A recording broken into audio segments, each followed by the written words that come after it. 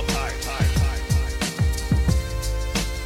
as you can see, over here we have the man of the machine.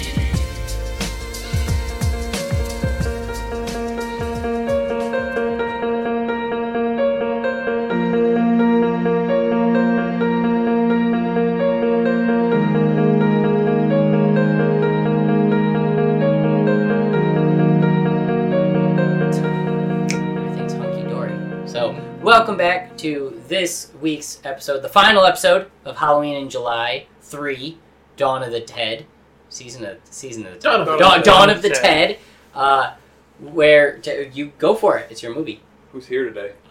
Oh yeah, everyone knows who's here today. I'm Kevin. I'm Jake. I'm Craig. I'm DJ. Yep. Actually, it wasn't DJ this time though. It's not actually DJ. Right. You have a sign on now. What did we say? It was something stupid. I don't know.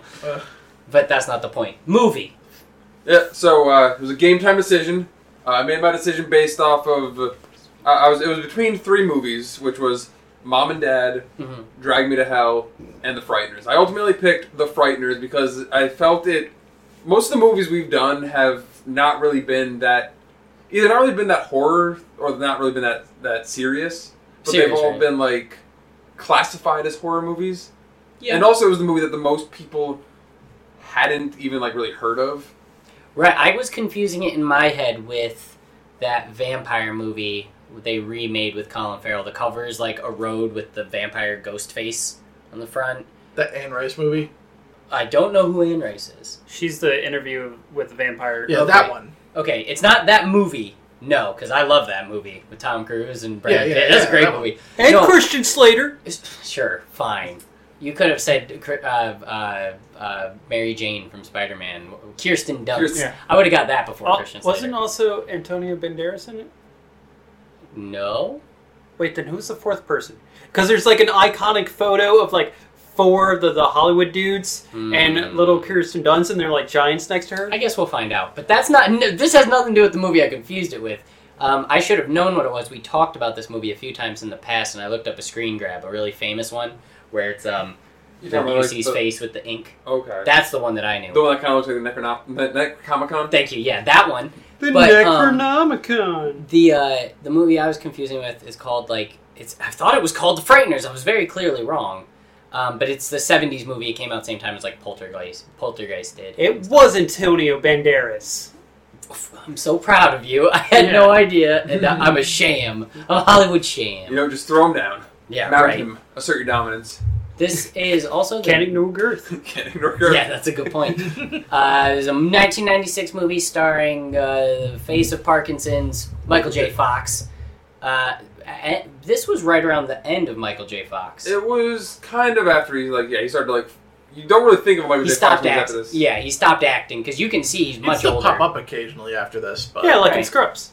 Yeah. Yeah, but that was like full on Parkinson's. Yeah. They had to make the character have a weird tics OCD. Because he couldn't un-Parkinson on set. There was one there was one movie he did in the late 2000s that was called out for how incredible of an acting job he did, despite having... I actually think he is an incredible actor. It's a shame he's a fine actor. I have no problems with him. I know he is really well lauded for that military role he did, where he was a soldier. And it's like a super depressing movie. Oh, it's not Apocalypse Now that he's in. He is not old enough for Apocalypse Now. That's the 70s, and that's not the one I'm thinking of. There's a military... That's Martin Sheen.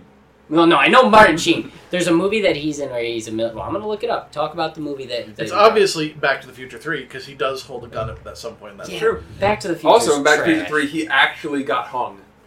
Yes, he did. He passed out. During the hanging scene, he passes out, and that's why... and that's actually what made it into the movie. Because it was just so convincing.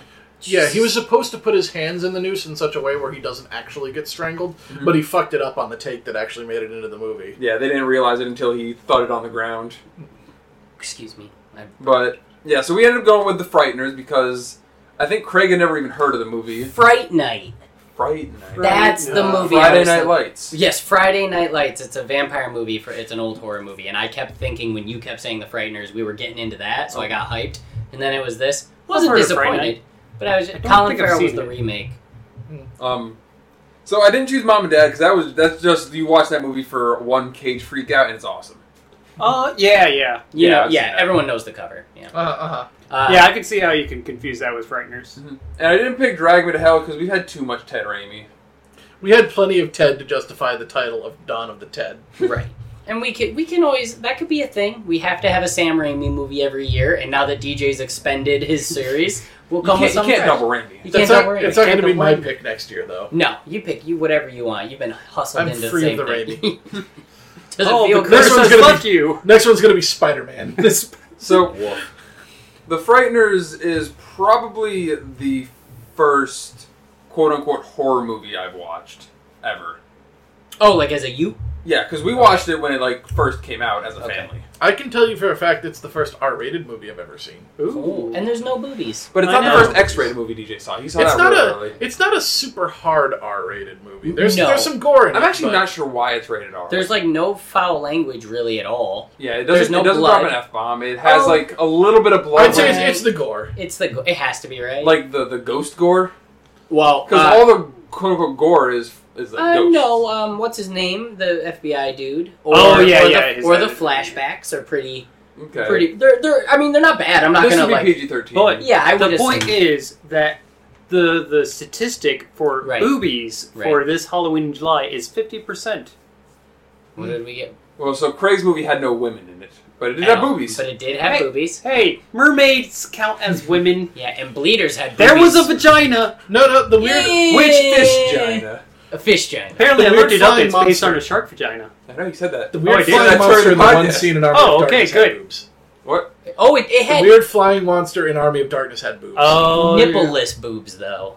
It had smooth boobs, Yeah, which those don't aren't count. bad. No, you can smooth show boobs are cool. those on live television. They're no better than an elbow. You can make do with an elbow. Whoa! Yo, We sorry. know elbow is very sexy. Right. That's. I'm sorry. I'm so sorry. Yeah. Yeah, and then How dare you just bring out your so elbows like two and a that? half. Two and a half. Yeah, boobs. I think Okay. that's fine. Also, sharks have cloaca, and I know it's probably like designed after what would be their. It's not a vagina. We had this exact conversation. It's not a during the- vagina. I mean, When the shark giant was brought up, we had this exact conversation. They have cloacas. Cloacas. Craig didn't know He that. didn't say a sharkoeka. He said a true. shark vagina. Did we talk about duck penises at the same We have time? never talked about duck penises on Because the all podcast. birds have cloacas as well, except ducks is pretty They have, much the they have a exclusion. corkscrew penis. They're rapists. Ducks do, yeah. Yes. Oh, my coworker Is has also a rapist. no. You heard But it here first. He has a duck penis. He's been classified as. I'll tell it some other time. But there's a very awful duck rape story. Your coworker rapist. That's a weird thing to just bring up, right? All right, guys. Hey, You heard it duck first. on duck. Oh, okay. Well, Well, how actually, much better? multiple ducks on one duck. He Whenever, bore whenever, witness to it. All whenever male. Craig's coworker sees a woman making a duck face, he gets pure rapey. Of course. Final duck rape comment, and then we're moving back to the movie. There was an actual study as to whether or not a male mallard duck will get aroused at the sight of another dead male mallard duck. It does. And they do. Yeah, they do. So it's good to know ducks are down. So the Frighteners. Speaking of necrophilia, Yeah. Oh my god, yeah. What a segue. Yeah. All right. So the Frighteners, I believe it opened up with was it just the was it the It opens- headlines? no, it opens in the house. Yeah, the Oh, yeah. house with Yeah, it opened at Patricia the house and her with mother. Patricia running away from a ghostie. And this was one first thing I thought in my mind, and I'm actually going to, my initial reaction, I'm ready to walk back. They should have done practical effects for the ghost chasing her, like in the wall, you know how they do the stretchy. Mm-hmm. That's happened in horror movies in the Yeah, they do it in Nightmare on Elm Street. It's happened forever, yeah, and it always looks really cool with the way it does. And they went CGI for everything, and I'm okay with it for how the movie plays out. But at first, that was just my initial reaction. I mean, was so like, CGI immediately makes it age poorly. exactly. Yeah. That's And one this thing. was like the dawn of CGI, so it was like the Yeah. cool new thing. To be Everybody doing right had now. to have it in some way. I will say it doesn't look as terrible as I thought it was. No, going to it wasn't- look. it The only Yeah. really terrible one is like the sludge monster in the crypt. Sludge Yes. Monster's pretty bad. The Grim Reaper as a whole was Fine.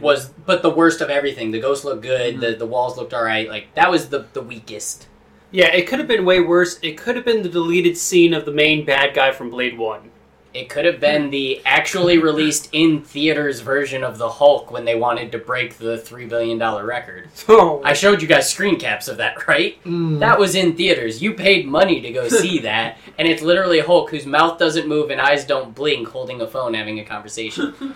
Messed up. So like Craig on the phone. Correct. It's like anytime you see Craig in a phone situation. But I Phones thought, scare me, okay? they're spooky. Yeah. I thought the CGI was good, chasing her around. It's in the carpets, it's in the walls. That was all cool. I thought that was cool. And it did set the stage for the fact that this was a poltergeisty type spoopy thing. Yeah. That's fine with me. Yeah, and the old crazy-looking lady's like, she's communing with the Dark One. She's impure. Oh Suck out no! your The, soul. what was the sins sins of the of the flesh? flesh She's will- too young for that, even though she's obviously in her 40s. Yeah. This woman looks like she's already been possessed by the Kandarian demon, the old lady. More or less. Oh, the mom? The Yes. Yeah, that's a good point. She has like sunken eyes, super white hair, and she's grouchy at all times. And she has that like typical, I don't know, vampire old lady haircut. She like Yeah. she vampires like every line. She has has, in like, movie. this- Gary Oldman is Bram's. Yeah, I was about to say, yeah. Gary Oldman. Yeah, in that movie. Ugh. And apparently, the way to solve a ghost Shoot running it in through the your house, head. just shoot the carpet that it's under. Yeah, he gives up after that point. He's got nothing else to Guns possess. are always the solution.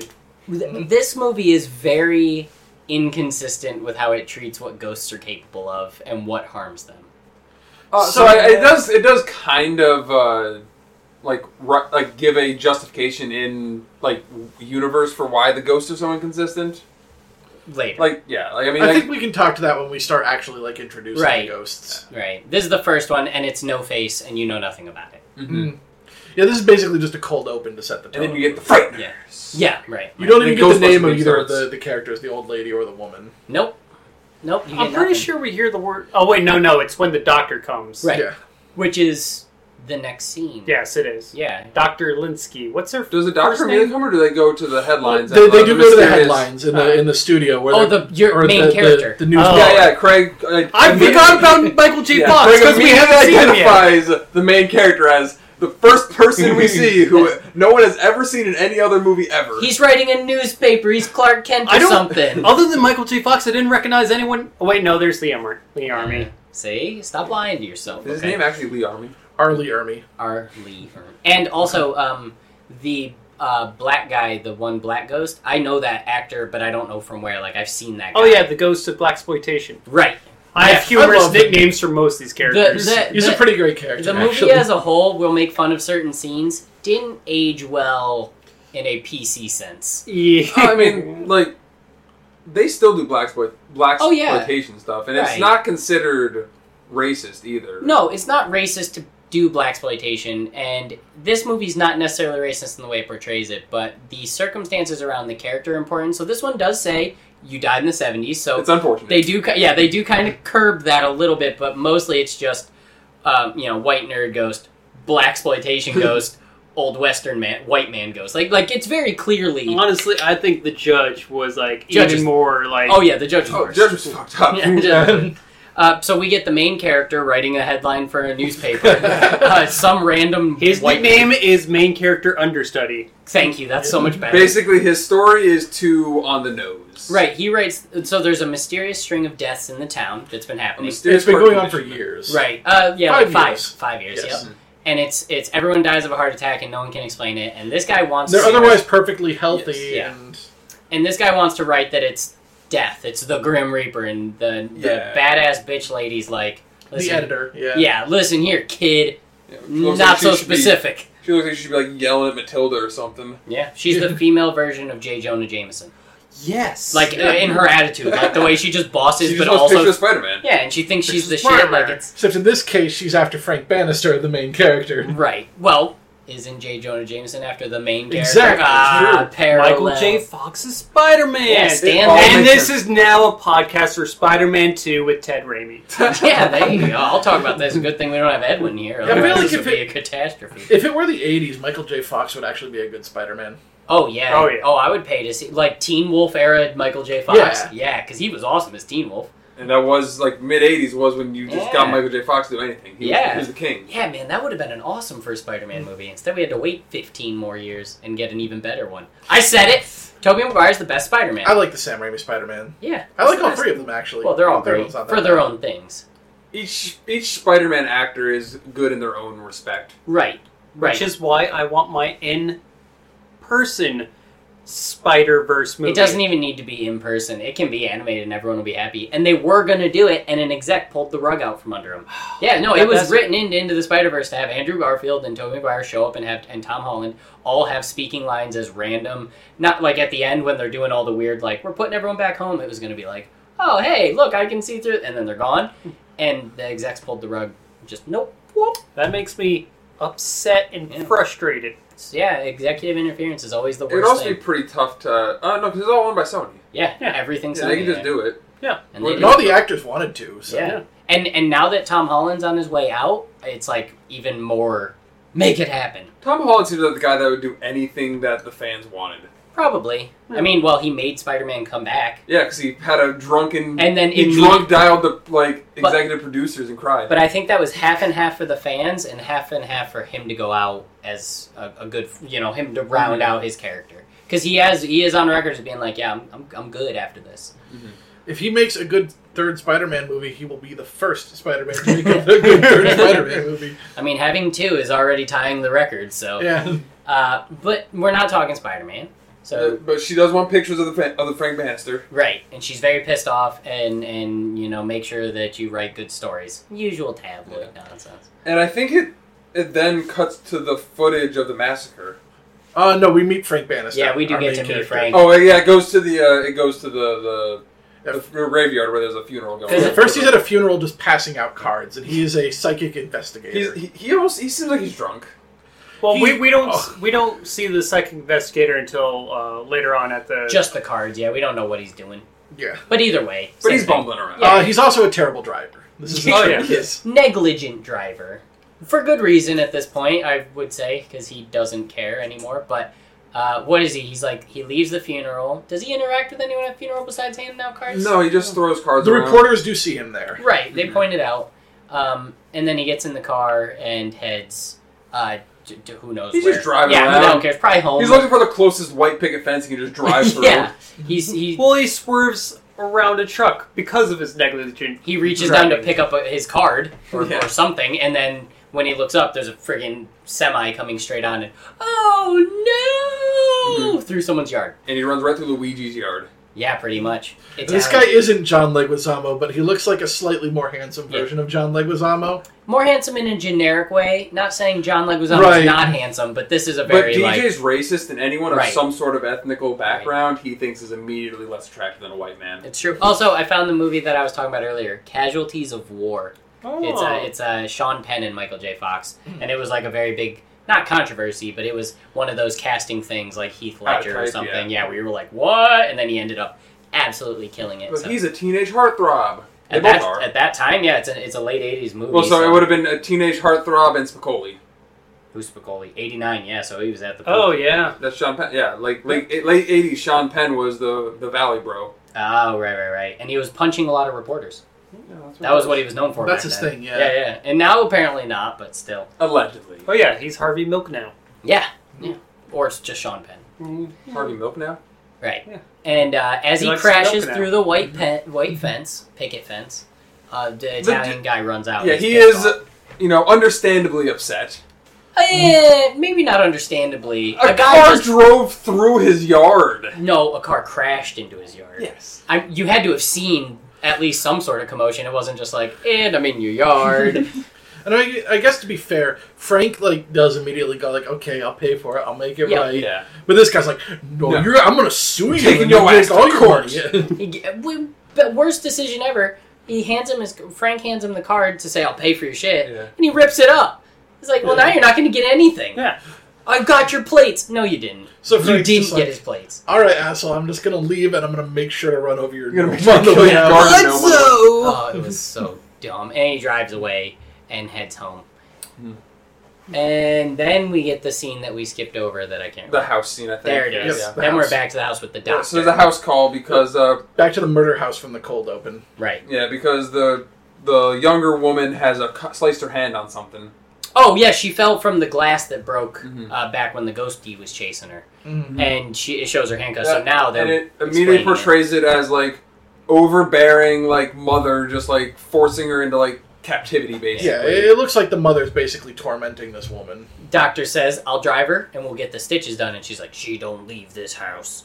And she's like, but her cut, it's deep. Give us antibiotics. I don't know why I'm giving her like an old sea-timey captain, but 'Cause she- whatever. she's an old Yeah, sea- She's played by Willem Dafoe. you like me lobster. You like me lobster, don't you?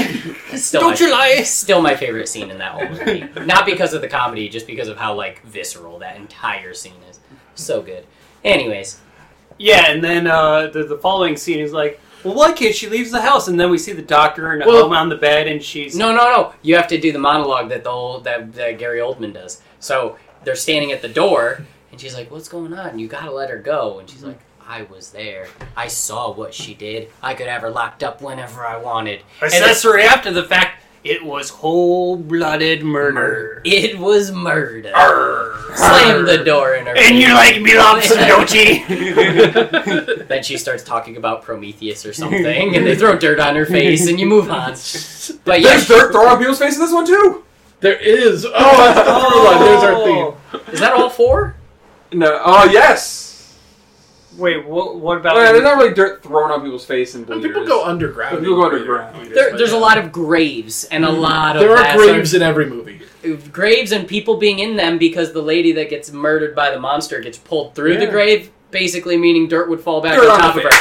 Yeah, Got a theme. There you go. We could make an anthology out of The it. theme of this Halloween July So now is we dirt on have your the face. we have the little like old news clips of the murders. Oh yeah, we're learning about right. She's sitting in bed watching a VHS while So what was it? John Bartlett.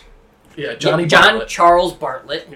He's doing. Oh. Sorry, I'm imitating the Italian man working out while she's Yeah, watching. not this. John- Well, Leguizamo is we don't see him until after she watches all of it. Right, I was just kind of. And that's when you're like, wait, she's married to this douchebag? Right. Also, John Bartlett is Jake Busey. Right, and he killed 12 people.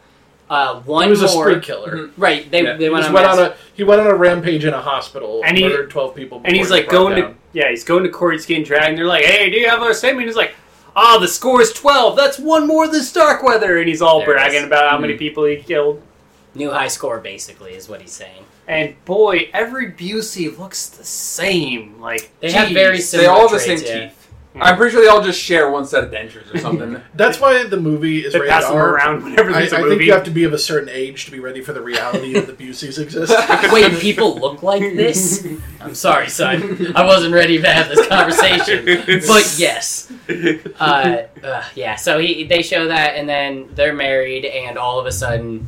Well, first off, he's super controlling. He tells her to be quiet all the time. He tries to just get sex from her, because why not? You're Italian. That's what you do. Hey! Give me that hot cloaca action over there. I gotta fill up your cannoli. Yeah. But the important thing is how the documentary ends, which says that Oh, right. Johnny was executed by electric chair, Uh-huh. and Patricia He went out saying... What did he go I out got saying? 12. I Got got me 12. Yeah, got me a got score me of 12. And Patricia, who was his 15-year-old girlfriend, and yes, he was much older than her, and yes, it's gross, A little, yeah. was Well, yeah. painted as an accessory to the crime and was given a life sentence, but there was outcry against it because people were like, she probably didn't do it. She was just dating the wrong guy at the time. She was an impressionable Wrong child. place, wrong so time, yeah. after a few years, after just a little bit of time in jail, I think, It was 20 years? I think it was 25 Yeah, years. 25 years, Yeah. yeah. that she was let out of jail on a governor's pardon and sent to live at the murder house with her mother. Conditional release, yeah. Yes. So this isn't actually a murder house, it just looks like a murder house? It's pretty murder house. It does kind of look like the murder house from American Horror Story. Oh, Yeah, I it don't. does. Oh, is that the season 1? Yeah. Yep. I saw one episode of it. I'm proud of you. Creepy. Creepy first episode. Never watched more. Oh, you don't have to watch the other seasons, but watch like the latest one. I think it's on Hulu. It's 1984. it has the 1980s summer camp horror movie aesthetic down to That's T. kind of It's like great. my favorite horror time period. So Yeah. I'm in. I love it. One of the reoccurring actresses is the receptionist lady from American Psycho. The one he almost murders but doesn't. Oh, they runs through. Wait. Are you talking about the blonde one? Yeah. The one he almost kills but then, like, doesn't. Just Oh, decide. I haven't seen this, so I don't know. You haven't which seen one. American Psycho? No. Well, stop the podcast. What are we doing? New. That would have been a good movie. For New this. theme. That would have been a great. Well, no dirt on. Oh, wait, Face. no, he's... Oh, there is no dirt on face. Yeah. I didn't hear American. I just heard Psycho, so I was thinking, like, the latest You haven't seen Psycho Psycho? Stop the presses. TV series. Oh, we're cool. Yeah. I've seen Bates- American Psycho. Bates Motel. Okay. Wait, she's an American Horror Story? Which... She's a reoccurring character in a lot of the seasons. I think the one that I really remember her as was the nun in the second season who gets possessed by the devil. Oh, Yes, that's her. Yeah. Yeah. Always love a good possession. Mhm. Yeah, always a big fan. That's her? Yep, that's her. Huh. Huh. So their house is going Huh. crazy. Yeah, the poltergeist hits. The bed starts levitating and shit just flying everywhere. Oh, and conveniently there's a card for Frank Bannister on the bed. He's like, I thought I ripped this up. Why is that, though? Yeah, it's that the card is that he finds the card before shit starts going crazy. And then it immediately goes crazy. And then as there's soon just as like it finds plates flying around. He's like, we don't need to get an expert. Just call the police. it. Yeah. They can have a ghosts. Nothing the police can't handle. Oh, because he finds the card in bed, which is creepy. Immediate turn on though. Yeah, totally gets him going. But he's like, why the hell you got this? This guy come back? Who? What guy come back? Bed starts shaking, goes crazy. So they call him, and he shows up, and he does his whole spiel. Do you remember the spiel? He's like, this is some kind of psychokinetic. So he's like, he's like, oh yeah, this is bad. This is bad. Did the coffee table start spinning counterclockwise? No. Yeah. Did the toilet seats bang up and down though? Right? Nope. Did the bed Red levitate? float? Oh yeah. This is some psychokinesis. But like, he has an opening line that's like, oh, there's a lot of ghost disturbances here. Happens a lot this time of year. Yeah. Yeah, he says that like every single time. And he goes through and charges them $450, or They just dropped the don't fence. worry about the fence I destroyed. Oh, because when he showed up this time, he destroyed more fence and more He numbers. did. On purpose. Yes. And then he pulls out an Easy Bake Oven. He opens it up. It has a little baggie inside it. It's like, Like yep, coffee grounds. got your ghost. Yeah, it's like a bag of coffee grounds. He drops it in a garbage disposal. You want it as a souvenir? And he's like, oh, don't. He drops it in the garbage disposal and turns it on, turns the water, and he's like, oh, don't worry, they don't feel pain. Maybe they do. That's what the book I don't says. know. Yeah, that's what the book says. And then he looks on the dude's face, on the dude right at Leguizamo Jr., and he looks right on his forehead, and there's a 27. 37. 37, like, in like a carved out on his forehead, and it's glowing. And he really catches him. He's like, what's with the numbers? He's like, get out of my He's house. just trying to get more money You're out of. swindling me, you jackal. And he throws him out, and he goes home. So, as it turns out, Frank is a con man, but he actually does have special powers. He can see ghosts, and he's the only one. And two ghosts jump out of it, or crawl out of the trunk of his car.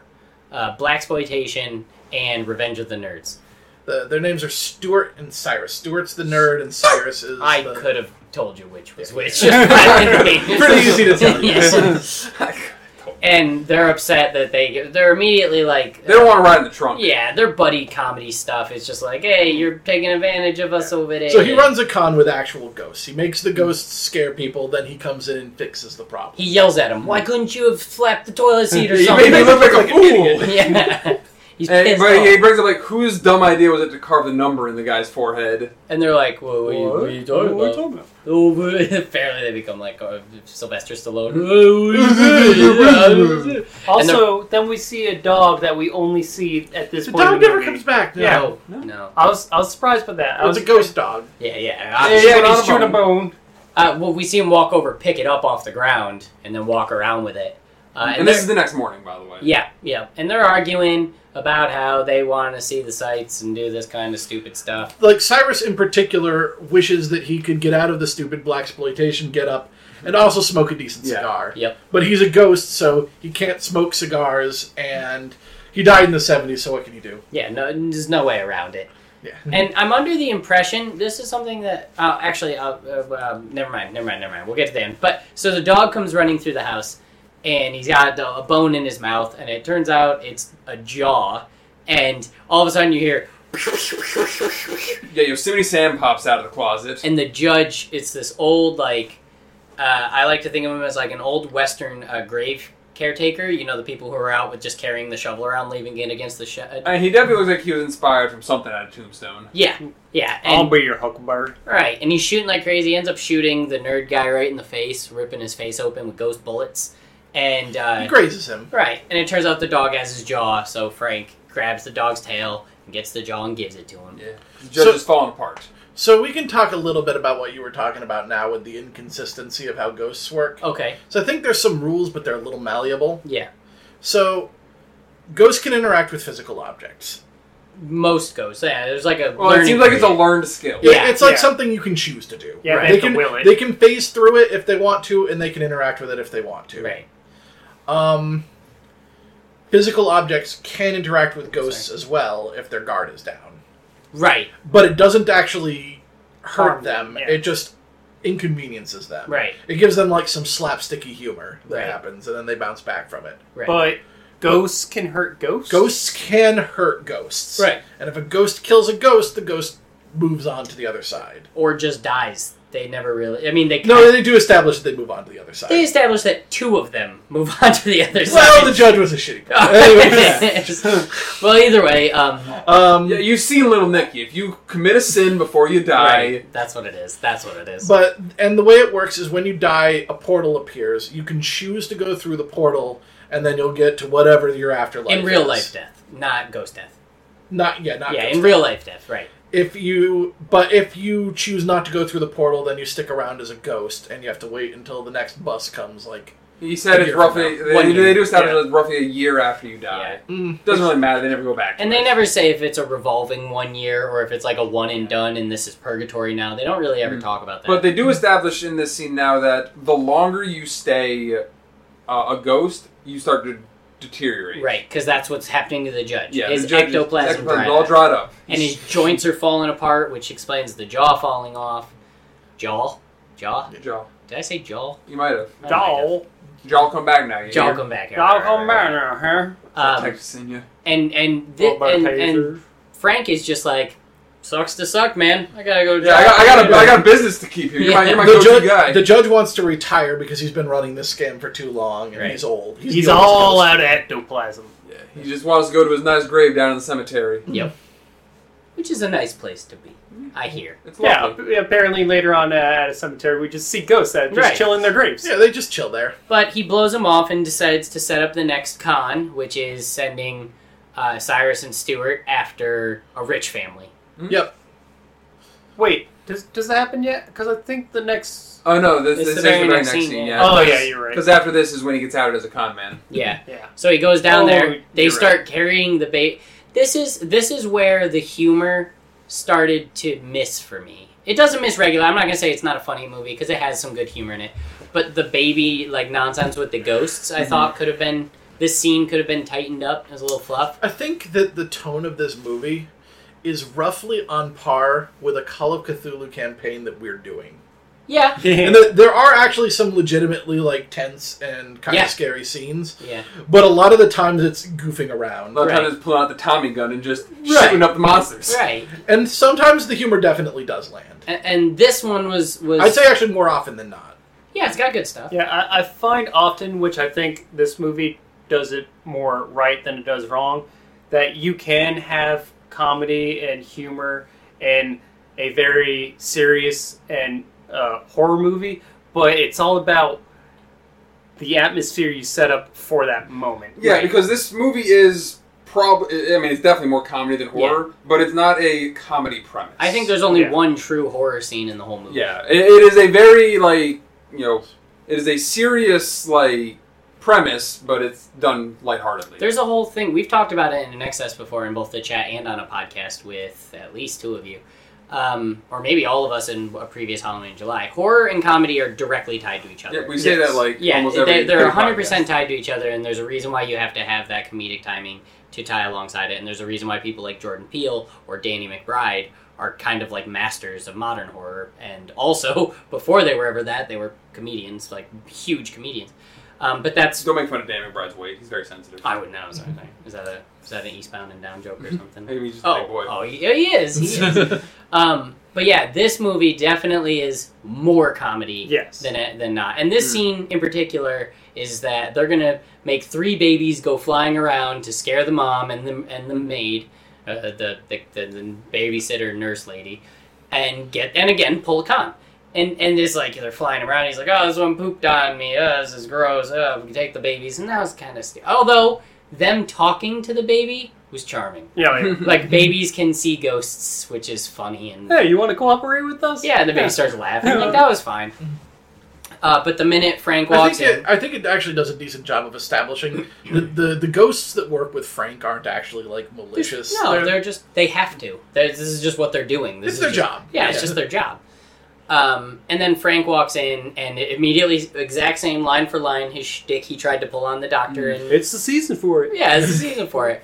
And as soon as he turns his little Spectre camera thing to He ain't having it. the lady, yeah, she's got the newspaper. And the newspaper we saw in the very first scene ran a story. Yeah, it's like local con man preys on the mournful or something like that. The So, deceased son. What? The one thing I don't get is they saw floating babies. Right. And But yet- I mean, maybe the woman's like rationalizing, like, you know, her husband just Smoke died, and it's mirrors. just grief. yeah. Or she could also be like, he's a con man, he made that happen. Whether or not she knows how, he still made it happen. So is he just like the Chris Angel mind freak of the right, town? he put his Yeah, hand exactly. through a glass plane and then brought it back, and you're like, oh. And we do know, and we're actually going to establish pretty quickly, Frank is a townie. He's been around this town for a long time. People know him. For years, yeah. Yeah, the next scene is him immediately bitching out the editor of the newspaper for, outing him as a con man. Trying to bitch her out. He says like 2 things, and then she just lays into him and kicks him out. She's basically like, He's you're a basically piece like, of you're shit. a piece of shit who preys on people who are dying. Yeah. And there's also like this serious plague of heart attacks going on, and now you're just taking advantage of that to bolster line your own pockets. And she So- shows pictures of him at funerals and stuff, like in his face, like, get out of here! To which he does, and he's pissed off because this is his livelihood. And when he goes outside, you see a parade of hearses going by. funeral procession, yeah. Mhm. Parade of hearses. Yeah, there you go. And in one of them we see Doctor. yeah, Dr. Linsky. What's her first Doctor. name? Doctor. Jessica. No, it's Doctor. Lucy? Bernice. Oh, it's Lucy. Lucy. Lucy. Obviously, In the you Sky dumb with idiot. Diamonds. He's such a No, her first name is Doctor. Doctor. Doctor in the Sky with Diamonds. Yeah, that works. And she's sad. Wonder She- why. She's dressed in all black in the hearse. Yeah. And then we see a new ghost. Right, he's walking down the street and there's a ghost coming at him. He's like, oh, what's going on over there? Why don't you look at that? And then the ghost hits him and knocks him down, and you find out that it's the douche. Mhm. It It also seems like because he can see the ghosts, he is more prone to being like physically assaulted by them. yeah, because you see he's like running through everyone effortlessly, and when he gets to Michael J. Fox, he Right. gets knocked over. He is yelling his name out too, though. The ghost is. The ghost is like, Frank, you piece of shit, Frank, and then bam.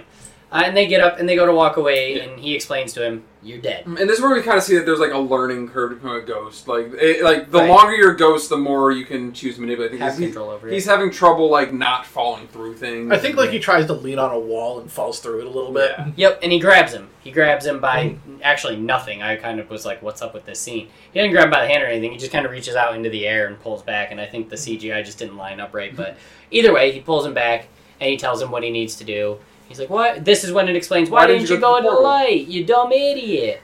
I'm only and- 29. I'm not supposed Yeah, to be dead it's yet. because he's like really incredulous to the fact that he died. Yeah. I was in he's like great an shape. he's an exercise freak. He's like, And then my body is a temple, that kind of guy. Yeah, and he's like, "Oh, explain to me what happened." And he's like, "Well, I felt this pain in my chest. I Couldn't felt a breathe. tightening, Like a yeah. crushing feeling in his heart. And that was it." And he's like, "Well, that sure is weird." And he asks him to give him a ride to the funeral, to which, of course, despite just getting into a major altercation about how he's preying on funerals, he gets in the car and drives the ghost to the funeral. I mean, he doesn't care what that editor thinks. He doesn't care what this ghost thinks. He doesn't care what anyone thinks. Exactly. So it's just all kind of like He's got a business to run still, okay? Also, he's got the hots for Doctor. But if True. we remember, he was a little bit bothered by the number, and we'll later learn that he has a personal connection to the numbers. Right. So he might have actually felt a little guilty about this. Right. So he drives Oh, him that's there, true. and this is where you see Yeah, all you the actually do ghosts. see... I actually didn't really put it together here, but he does seem legitimately offended that there was a number carved into his... was his name Ray?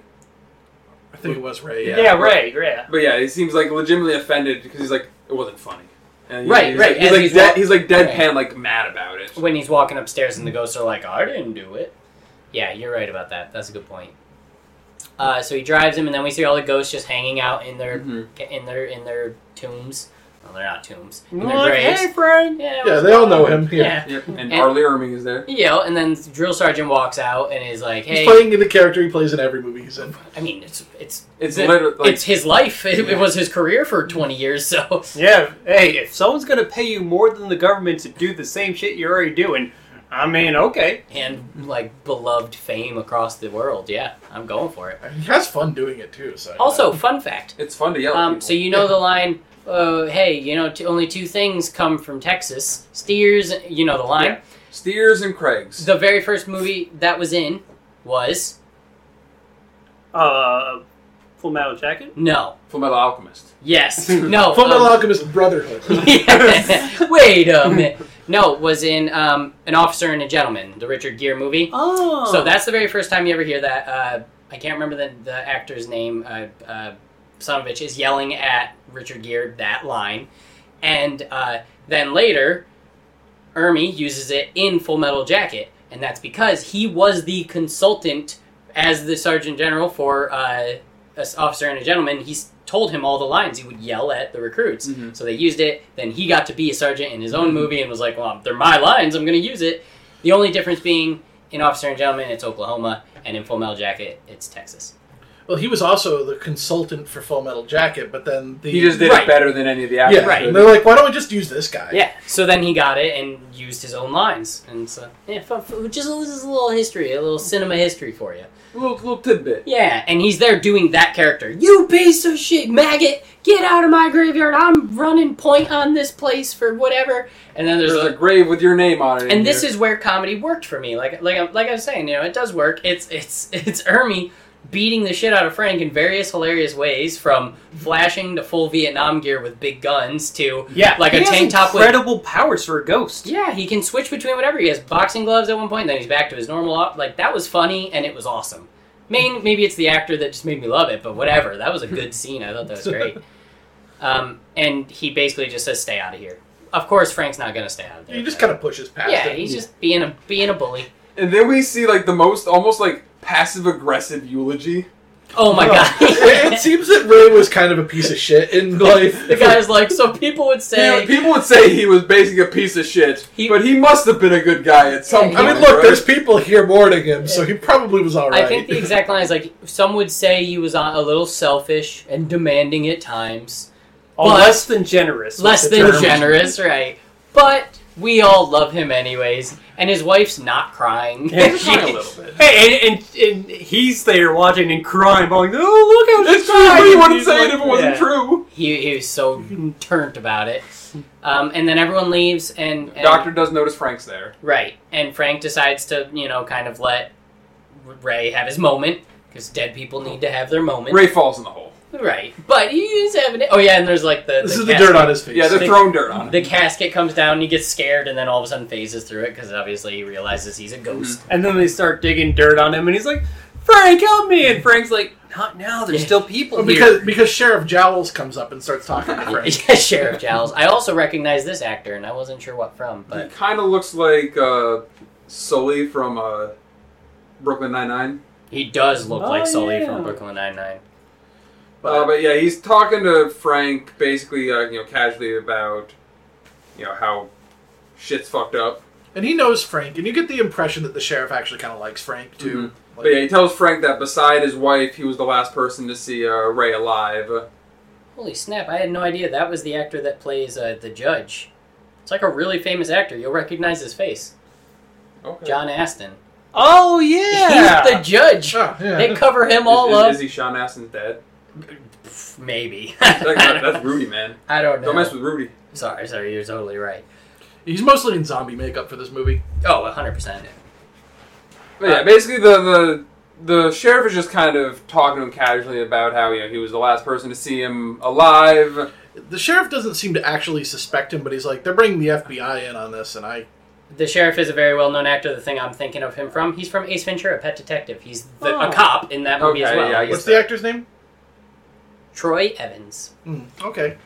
And they're clearly friends, Frank and the sheriff. They're having a relative. Yeah, it's almost like he's giving him a warning that the FBI is here. Right, like, I don't suspect you, but I know how this looks, and the FBI is taking this case out of my hands, so... Right.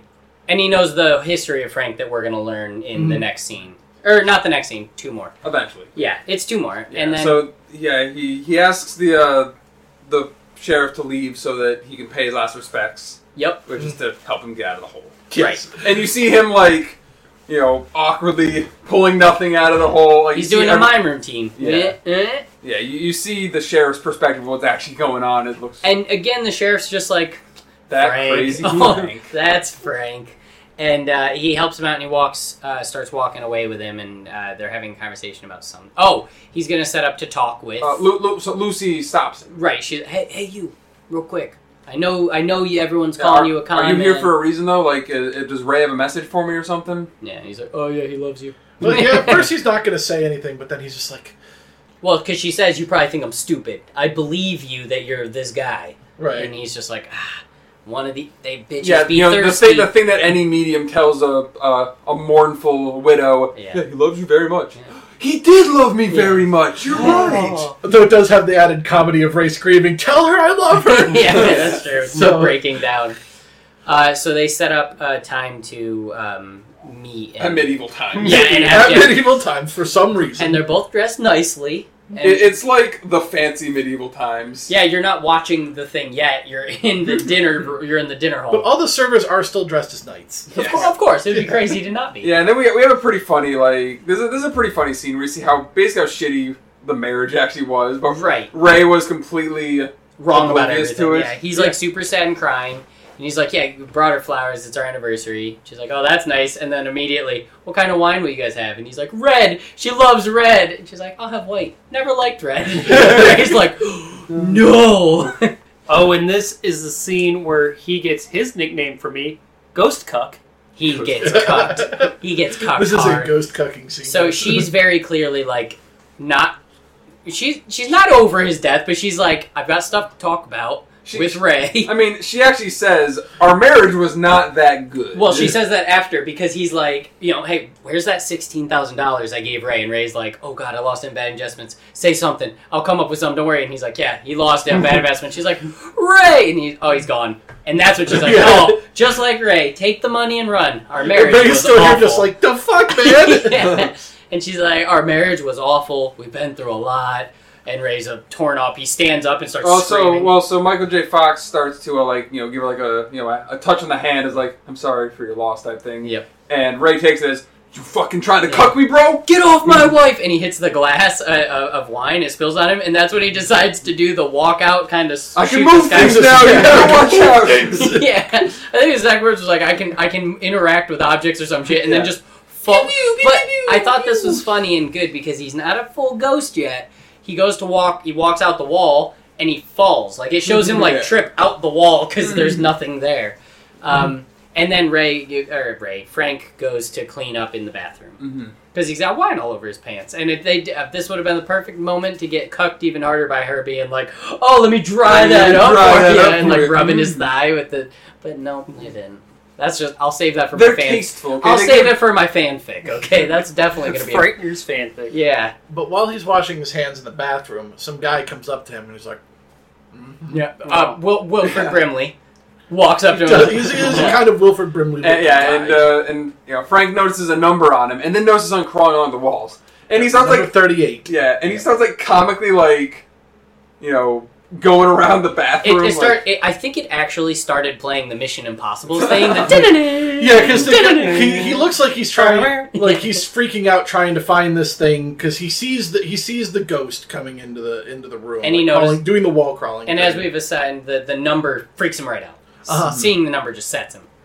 So, and the guy's just like, he starts washing his hands very quickly. But to his credit, he does still wash his hands. Washes, soaps, and goes to. Well, no, he doesn't get it's to dry. important that you wash your hand for 30 seconds. Yep. Don't spread diseases. Yep. Thank you. That's very prudent. From Dr. DJ. Right. Yes. And so he kicks in the door and kicks in. And he's sitting there against the wall, like breathing heavy. Because he sees the thing go into the stall, and he's like, "I got you," but it's not there. It's still just the wall thing, from what we can see. Yep. Still just the weird pushing. Then we get its actual form.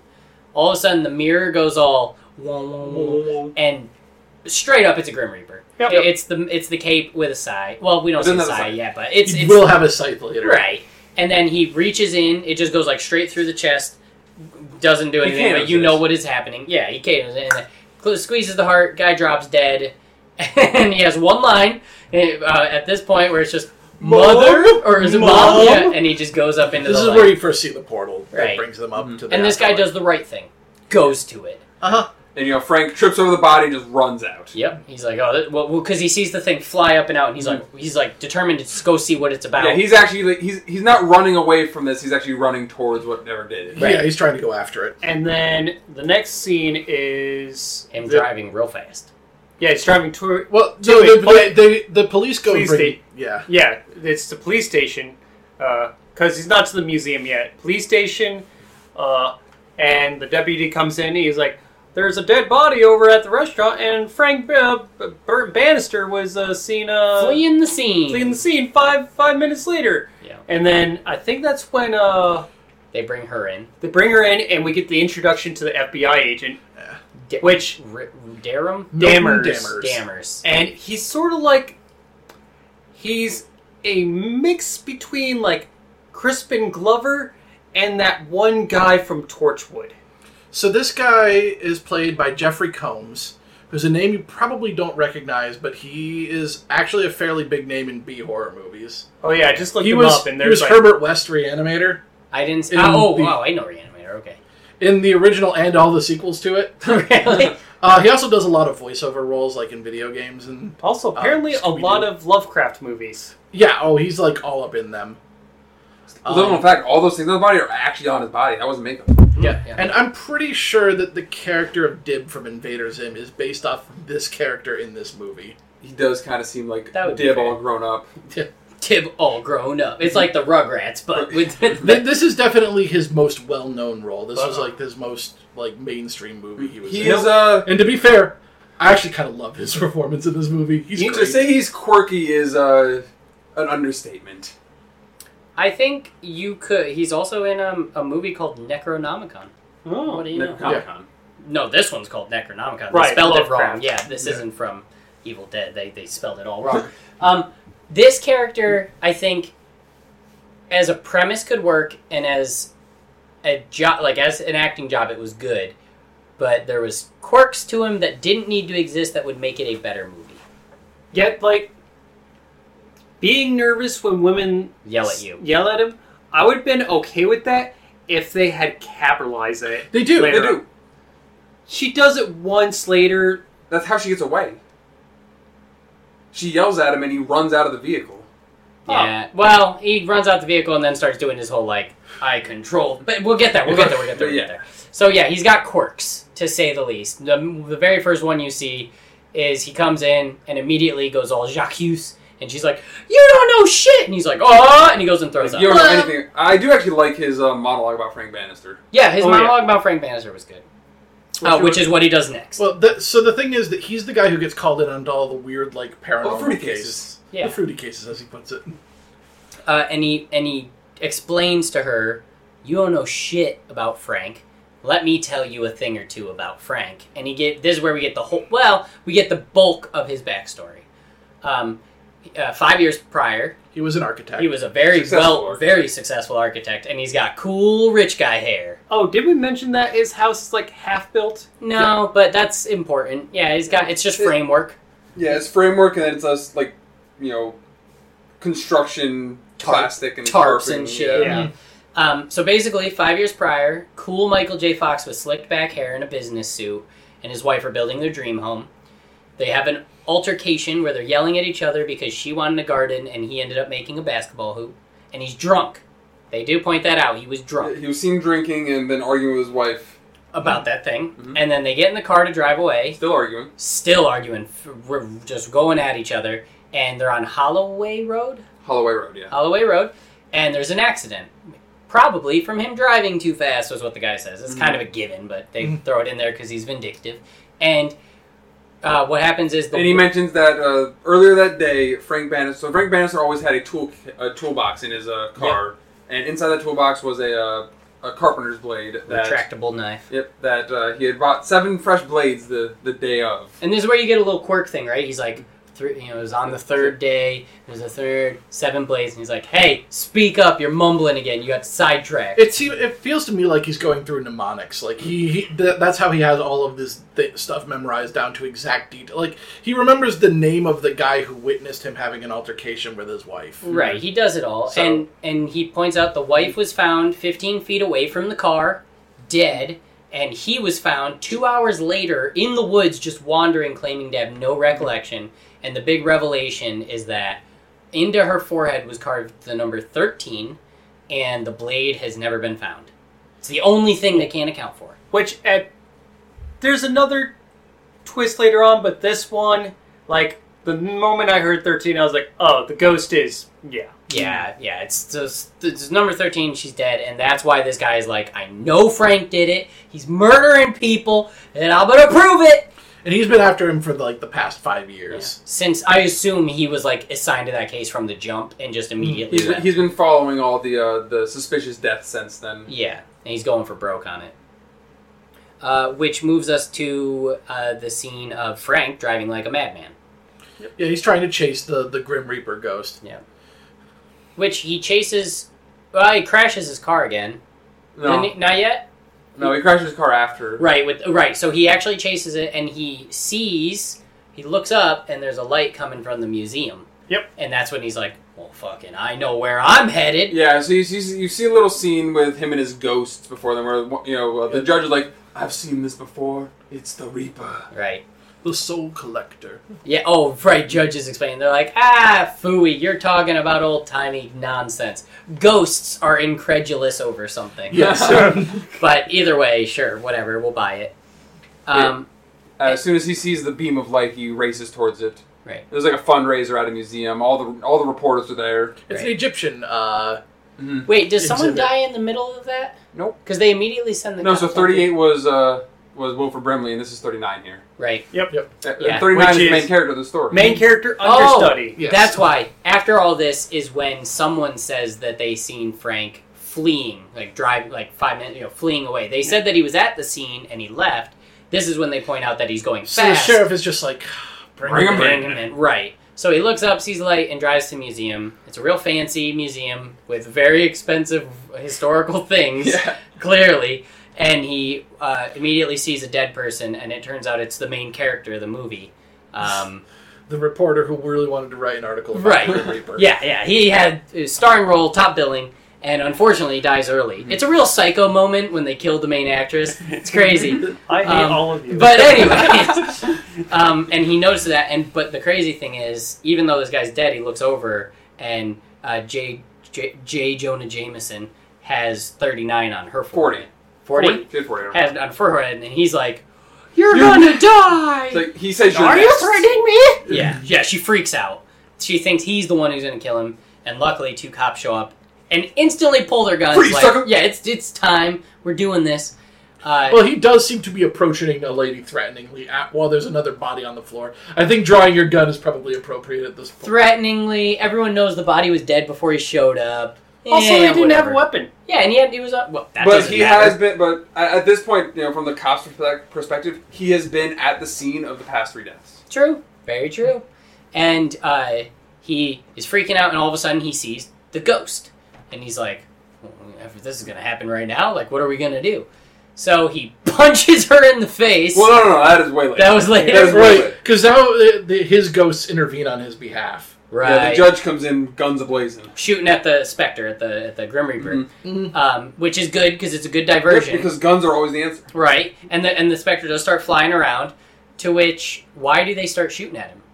So they don't yet. Michael J. Fox runs for it. Well, Yeah, and they immediately start opening fire. Okay, yeah, so he used this as a distraction, start running, and they start firing at him. Okay. First the judge gets horny because he sees a mummy and he's like, This "Got is good teeth." Yeah, that's true. So he goes to start humping the mummy, This is which the knocks dumbest thing I've it knocks it over, and then which distracts the police, which is what Michael J. Fox uses, and then Cyrus and Stewart start puppeteering another mummy, which that's Yeah, what the police just start opening fire. destroying this museum. They just shoot the shit out of this mummy that's walking at them. They shoot the shit out of trying to kill Michael J. Fox. They're going nuts.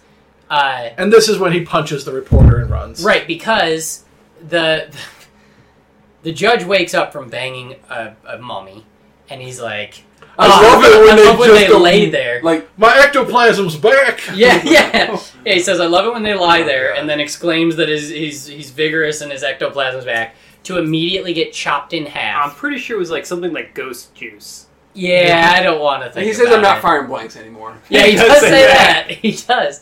And then he gets hacked in half by the Grim Reaper. So Michael J. Fox punches the reporter lady in the face, grabs her, and books it out of there to his car. Gets in the car. They drive like mad. They get into a car crash.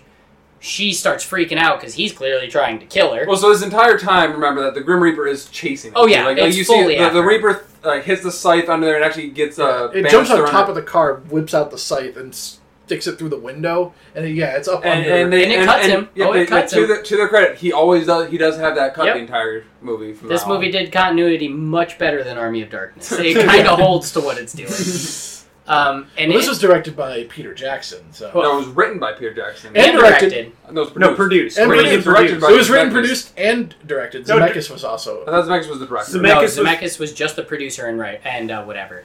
No, This no, I'm was- pretty sure Zemeckis was Look the it up. director. You're going to be embarrassed. Because Peter Jackson was all over the credits. Oh of this yeah. movie. Oh yeah. I can't. Wait, I had it on my phone. You didn't need to, but it's too late. Oh, now he's going to see the Rotten Tomatoes. Oh, shit. It is directed Oh, by Peter wow. Jackson, produced by... Close it before you see the score. He's you on already got IMDb. it. It's fine. Oh, okay, we're cool. Where's Zemeckis on this? Was this just presented by Zemeckis? Zemeckis was definitely He there. was there because I kept saying Zemeckis. Well, Danny Elfman's all over the soundtrack. Yeah, that's too. true. This is a very Danny Elfman. So, anyways, it's chasing him, it's killing him, it's doing all sorts of stuff, and then they crash the car. In it's literally like shot for shot the scene they show in the flashback where his wife dies. Yep. Yeah, same road and everything. Yep, and same spot almost. And then the lady starts running away, and she's like, "You crazy son of a And bitch!" she gets replaced with Ted Raimi and yeeted across the Yeah, forest. gets She does absolutely get flung. destroyed by this thing, and then goes up to the light. But as she's on her way up, you killed me! How does it feel, you killing me, you son of a bitch? You'll burn in hell! Did it feel good to kill me? Did it feel good to kill your wife? Is this Yeah. how you get your jollies? Jacques, which just my little... That doesn't get you into heaven. Be acting like that now, on just some we've guy. seen This Is the End. Okay? Yeah, that No. don't get you into heaven. What was it? It was they were about to get to heaven. They start shit talking on the way up. Yeah, and then they just Shake back the down. Yeah. Yeah. And then Danny McBride... Eats well, before that, he mocks him like, "Oh, petty, aren't we? Yeah. Tom Petty." Yeah. So she goes to heaven, and he sees the thing, and what does it do? It takes off because it They killed her. it killed her, and then and that's the end of the scene. We don't actually get a Yeah. resolution. It's just a Yeah, we go back to the... At the police office. Like Bannister, the FBI is like, Bannister's long gone by now. He's resourceful. You won't see You him. don't know this guy like I do. He's crazy. He's resourceful. And he You'll walks never in the catch door. him. Yeah, he It just was walks it was pretty much the exact same scene from they do in the Boondock Saints where the police officer, the one that's always getting fucking Willem Dafoe. Willem Dafoe is The one that's always getting styled. Yeah, the one's always getting styled. Oh, okay. Willem Dafoe's like, no, these guys are in the wind. They're hiding. There's something you're never going to see him again. And then the brothers walk in. Yeah, it is pretty. Wow, they stole it from this movie. It We're is. seeing a lot of our choices of movies have been ripped off over and over. I know. I don't remember the other jokes made from the other movies, but move on, right, from Army of Darkness. Oh, Army of Darkness had a lot of them. Yeah, it did. And he walks in, this is actually, like, the tone changes, because he's sad, he's like, hey, she's dead. She's in the woods. Like, he actually feels really guilty about not saying... Because her death mirrored the death of his So wife. he's feeling maybe like... It's the age-old superhero thing, like, hey, if you're close to me, I hurt you. So he feels guilty, and then the lady's like, no, Frank, you don't need to do this, you didn't do it. And he's just like, hey, get out of my way. I was just doing my job. Yeah. Like, I don't care about do you really know me? Like, I was lying. I made up all that stuff about your husband. She's like, no, you weren't. He's like, hey, I don't care about you. I actually do think this is like the best acted scene by Michael J. Fox. Yeah, it's movie. very good. Yeah, it's super, super good. The tone, the comedy tone changes, and now it just becomes like a dark suspense movie for a second. And you're just like, son of a bitch. And there's like an Actually, argument. the interrogation is really good too. Ooh, yeah. Interrogate? Well, It does have a bit of comedy. It's got some comedy to it, but I think like the entire the scene is very good. right. So he's in the office with. Well, there's Sheriff. an argument between the sheriff and the FBI, and Danvers, the FBI guy, where it's like, Oh. Frank wouldn't do that. He's a great guy, and then Danvers is like, nah, fuck you. Yeah, get out. And he's like, what do you mean get out? This is my case. And he's like, By the power invested in me by the President of the United States, I claim this victim. does he say get the fuck out? He doesn't think of the fuck out. He definitely says get the hell out. Yeah. He definitely says that. Okay, yeah, you're right. But I thought maybe this was like this was our F word. Yeah. But no. There is the use of the word bitch a lot. There's a lot of the use of that. Oh, and importantly, we didn't mention this, but at when they first introduced this character, Lucy screams at him, and he like freaks out. Oh, we talked about that. Yeah, we did. Did Yeah, I we don't talked remember about that. it. And I ignored you guys. disrespect. He decides to interrogate him, and he basically just goes over and hounds him about how you think you're this, you're not, you have split personalities, you're making another character. He actually starts to get into his head, too, because he's like, you say that it's this Grim Reaper thing. Right. He tries to tell him about So it. yeah, he brings up an It's like- anecdote about a woman in like Russia that through the power of her mind was able to stop the heart of a frog just because she wanted it to stop. And he's like, I believe that some part of you thinks that you're not killing these people, but really what you're doing is you have some sort of power to kill them, and you're externalizing it. You're imagining this Grim Reaper while your power runs out of control and Yeah, kills it's them. your rational mind trying to justify what's happening. And then he like gets a little scared. He's like, oh shit, are you doing it right now? Yeah, because Michael yeah. J. Fox starts like shaking and like freaking out. And he tells him you don't understand, and and then when he starts exclaiming, "Are you doing it right now?" This is where the scene just lost me. I got a lead Yeah, vest he on. rips his jacket open to expose Oh, a piece of body the armor bat that has nipples. boobies. Yeah, it has There's nipples boobs and in it. everything. Checkmate. 3.5. This rounds his half up, but now we're at 3. It created bat nipples first. Another thing taken from this movie, and he believes this lead chest plate will protect him from the telekinesis that he's capable of. Well, this is a kind of a thing. It's a kind of a reoccurring gag with this character. He's almost right. He's almost got this shit figured out, but every time he's like close to putting it all together, he hard swerves into something dumb. And that's the thing about him too, is he doesn't not believe this is paranormal. He just believes that Frank Bannister is the paranormal threat here. Right. He's the one making it all happen. Which is evident later. Yeah, so he does that, and then he throws him in the cell, to which we get a scene back to Dr. Boobs going to Murder House. Because she's going to... First she doesn't believe that Frank's a bad guy. Right. First she goes to Frank's dream house. Right. Which she finds is still dilapidated, Yeah. like still half constructed. And Ray is there talking about This is a dream shithole. house. Oh, come on. Look at that, he wastes his perfect good basketball court. Yeah. Because you see that Frank actually did convert the basketball Oh, court into right. a Oh, yeah. You prefaced it with the joke. But yeah, he does. She walks out and sees... She already knows the story, and she sees a full garden and a rusty hoop as Frank dedicated it back and was a good guy. It was at that point she decided he's going to Bone Town. Yeah, he's definitely got this. He's got what I want. And then the phone rings at his house, and it's the mother. it's the Bram Stoker's Pat. Yeah. Gary Gary Oldman Oldman. as played by Willem Dafoe. Right. You like me lobster, do you? and she says, the Thing is back after my daughter. She's communicating with the demons. Come save it. She's like, yeah, all right, I can do this. I'm going to be the one. So she immediately goes there and finds the daughter and is like, we gotta get out of here. Like, what's going on? Well, because the first time she sees it, the daughter has like a big bruise on her neck, and the woman, she's like a doctor, and she's like, I've seen stuff like this before. Yeah, you didn't want to tell me, but that was your mother. Your mother is abusing you. Right.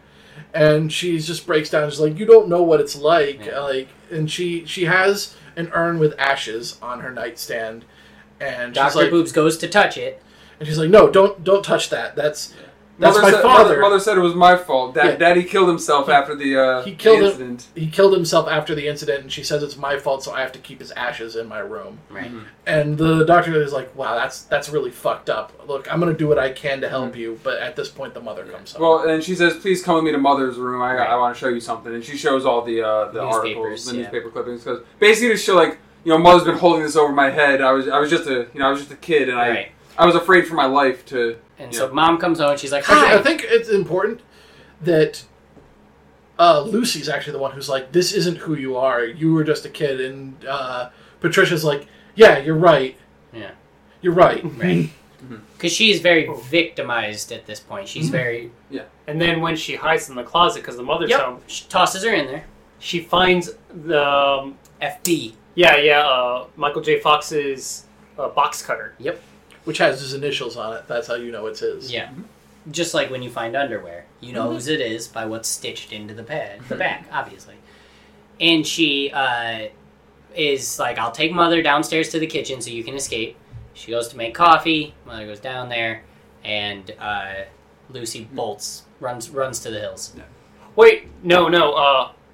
We forgot a scene where... before she goes into the house. Yeah, Ray sees the house. Ray sees the house and it's all Oh, right. It's wavy. He's like, holy shit, don't go into the murder house. And so when she's trying to leave, she's attacked by the ghost. Right. The ghost pops up behind her, but she doesn't see it. Yeah. Also, and Ray stops it. Yeah, and Ray is slowly deteriorating too. You see that he's his ectoplasm. He's ecto-dripping.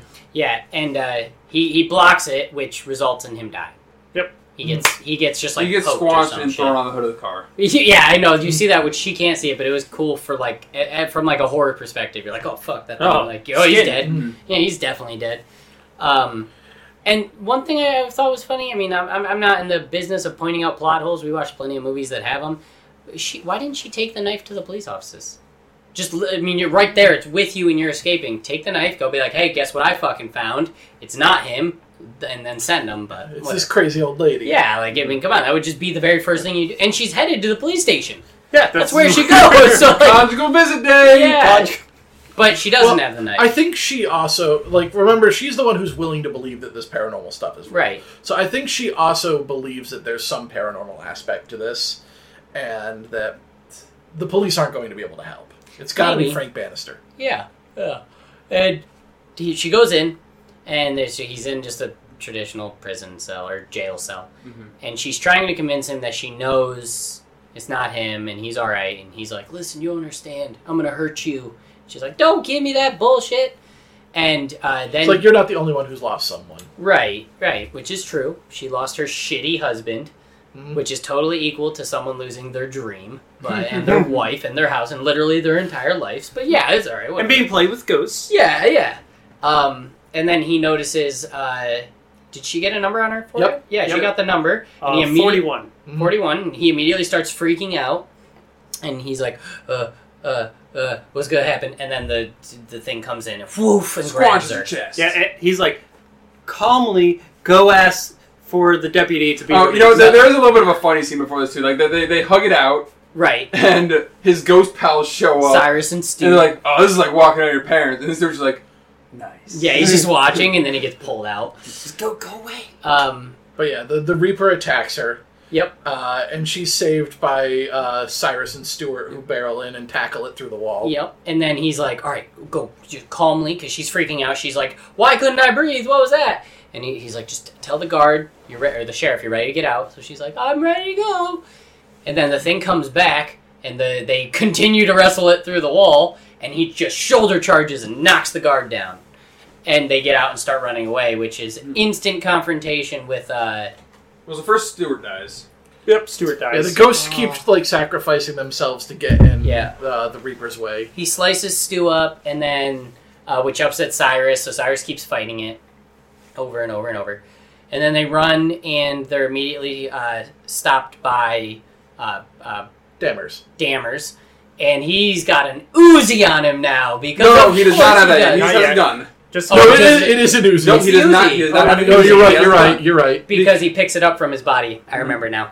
So he has the gun, and then So Lucy runs him for protection. yep, and then while he's holding Michael J. Fox at gunpoint, she does the classic fire extinguisher to the face, not hitting him with it, using Spraying the actual down. fire, which is actually probably more effective. If you get that shit in your lungs, you're done. yeah.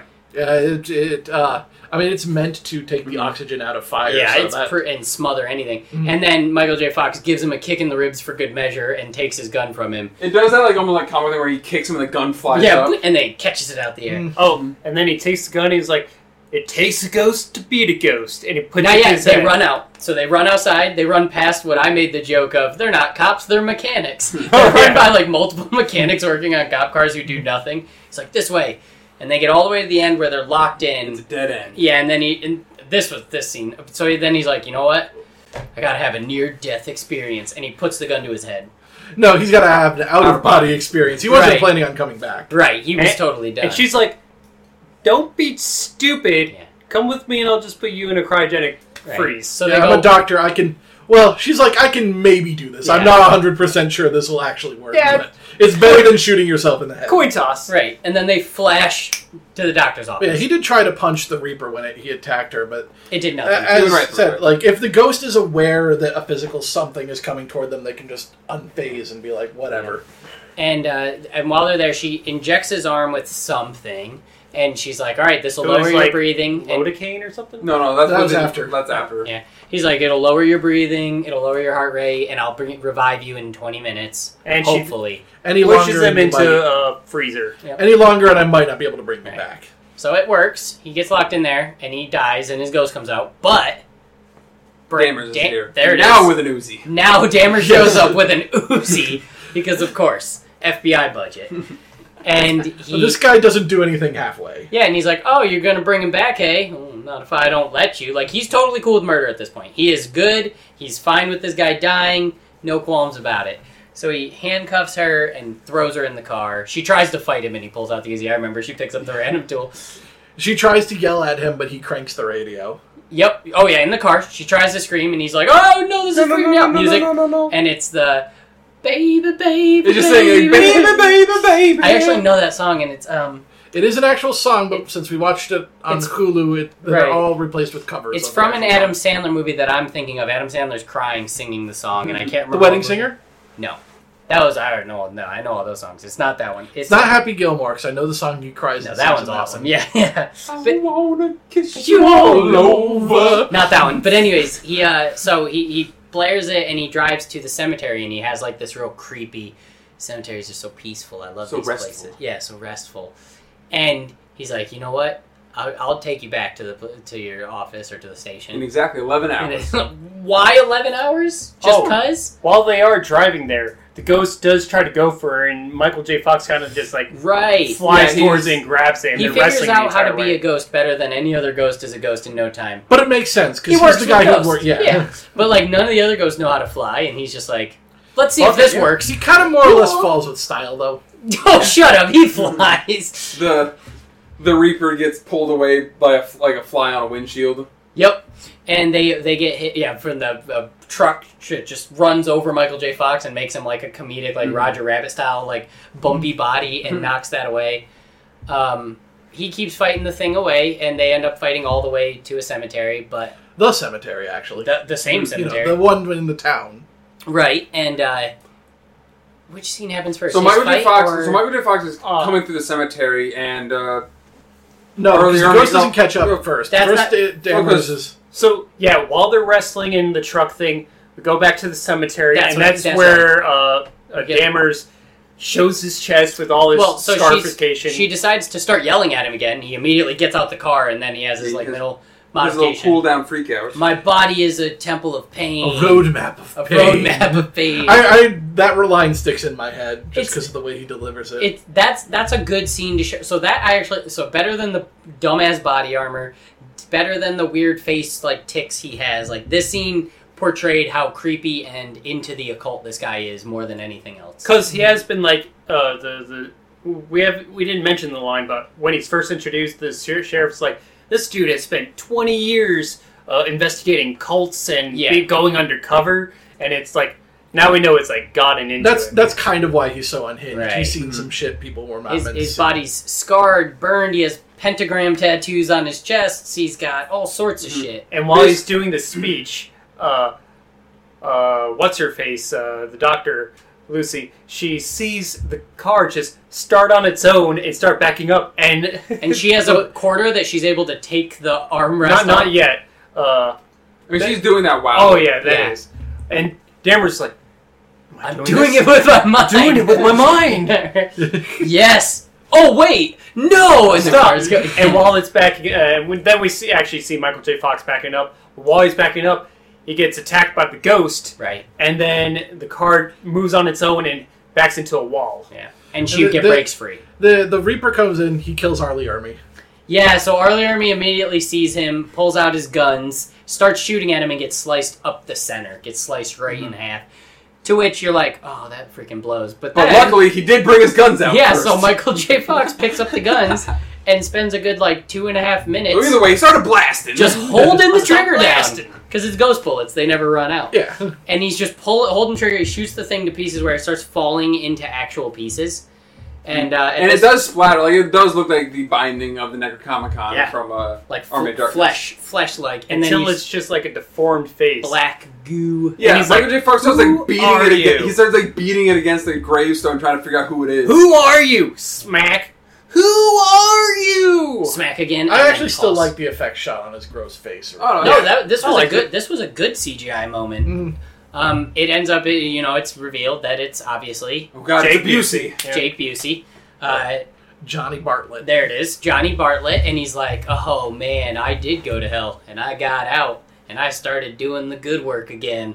And Got me a score of 40. Yeah, you're gonna be 41 or something. I don't remember. And what a it bunch of ghosts gather around, and they're like the ghosts of his original 12 victims. And Right. one of the guys is like, "Hey, I want to thank you for avenging me." says. Right, an old doctor guy, And he has the number 12 carved And into he his says, head. "I was the last one." And then Bartlett's like, not avenged yet! And then he just slips through the cracks to a crypt underneath. And this was the bad CGI. This was as he's real bad. reforming, he literally looks like...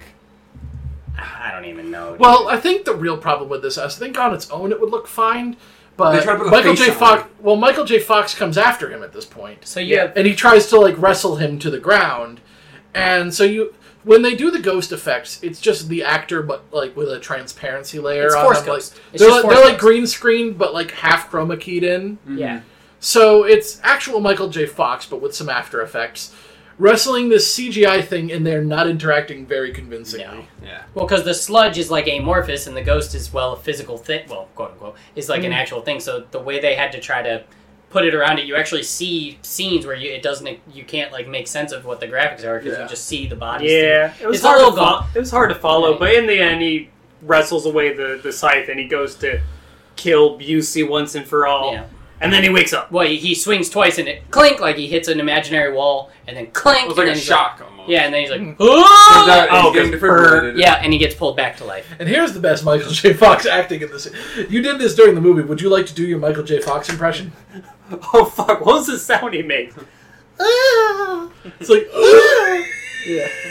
He coming- does deep breaths, but then he does these effeminate noises, He's going through some stuff. He was frozen to death.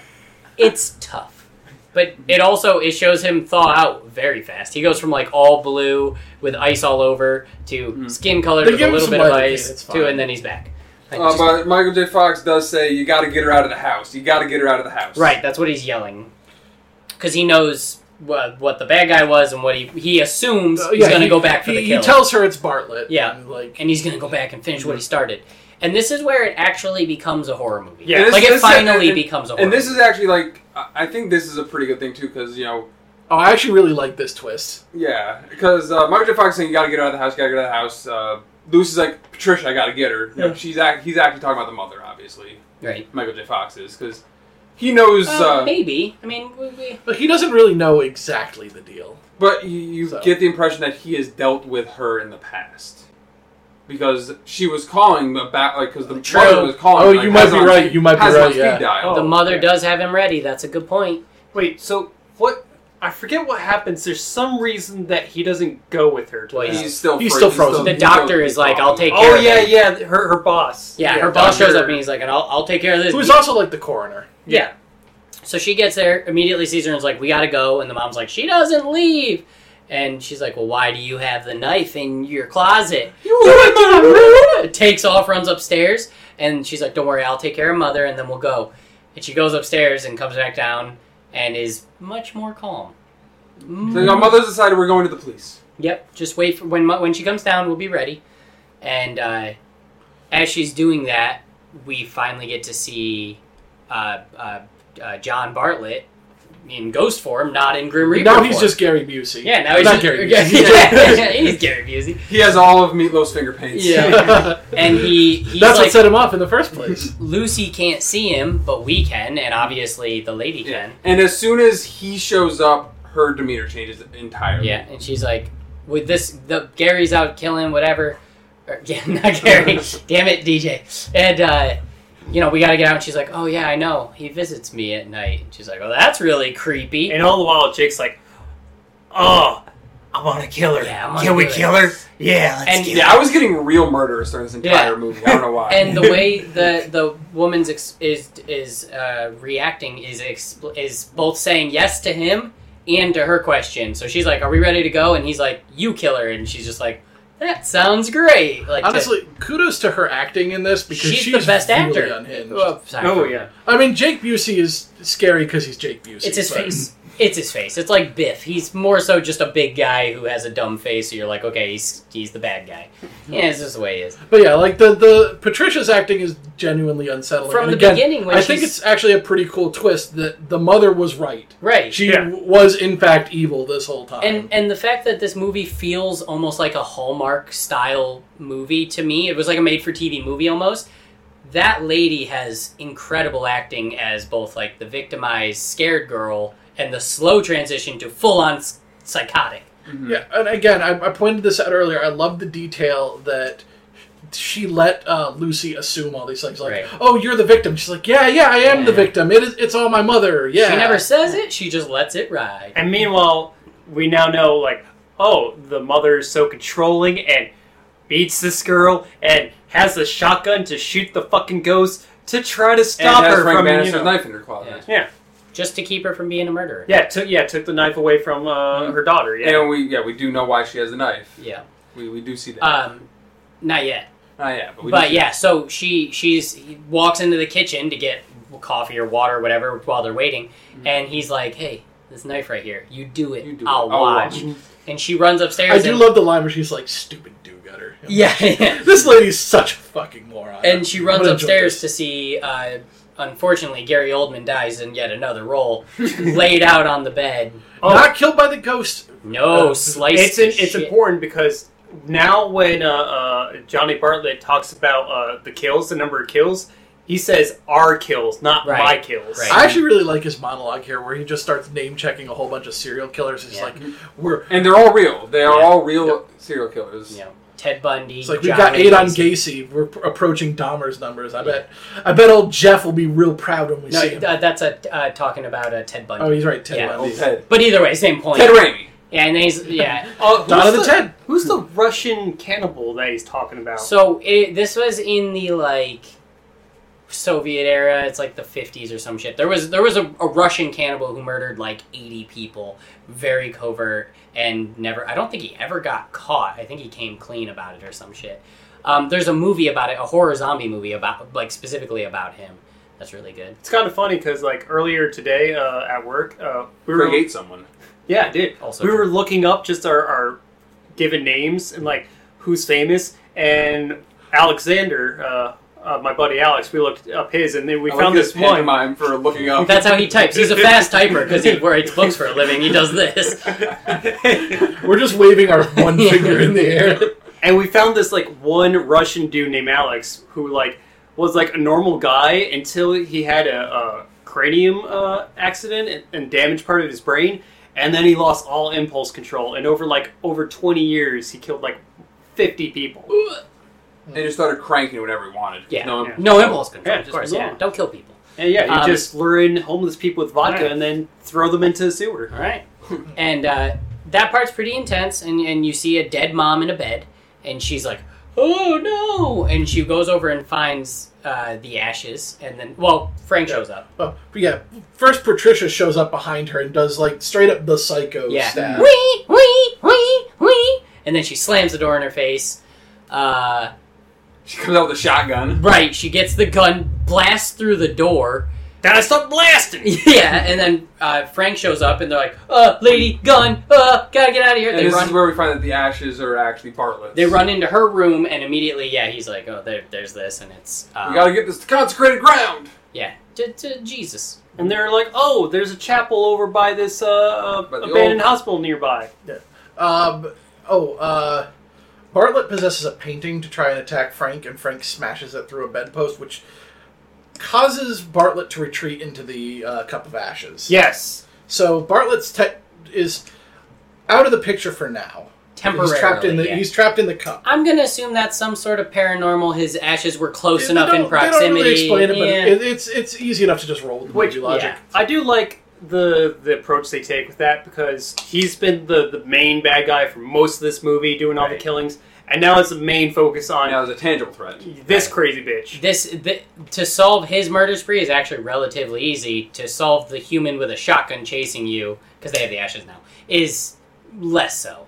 Mm-hmm. So yeah, they run and they They they go to go the out the hospital. window or some shit. Yeah, and then they're just at the hospital. Actually, I really like this scene too, where they interlace the scene of the Original murder. spree. Yeah. Like while they're in there the entire time, Michael J. Fox is seeing the scene live of the murder, And he can't control it. Yeah, he can't like snap out of it. He's actually in the hospital back then. It's genuinely super fucked up, too. Yeah, Oh, no, This that- is, that's again, what I more mean. real horror The shit. minute Lucy's talking to her, this is a horror movie till the end. It's a legit. Well, maybe not the end, but it's good. It's real good. And he sees the way it all started.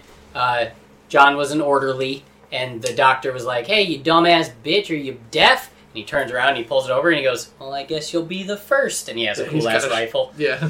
And he obviously shoots and kills him, and then he wakes up, and meanwhile he's going through all this stuff. They are on the run from Shotgun Lady. And then- they're trying to get the chapel. Yeah, and they're trying to figure out where he is, and that's where he learns. The doctor, right in that scene that I was just explaining, in that scene was when the doctor goes, 4th floor to the left of the chapel is whatever room they were looking for, is the chapel, and they're like, oh. So he wakes up from that and is like, 4th floor, let's go. They take off. Like, he's not explaining to her what he's experiencing, which he was really, I mean, that would be a lot to go through. Yeah. But it's making it dangerous, too, because he can't see what's going on in the real world. Right.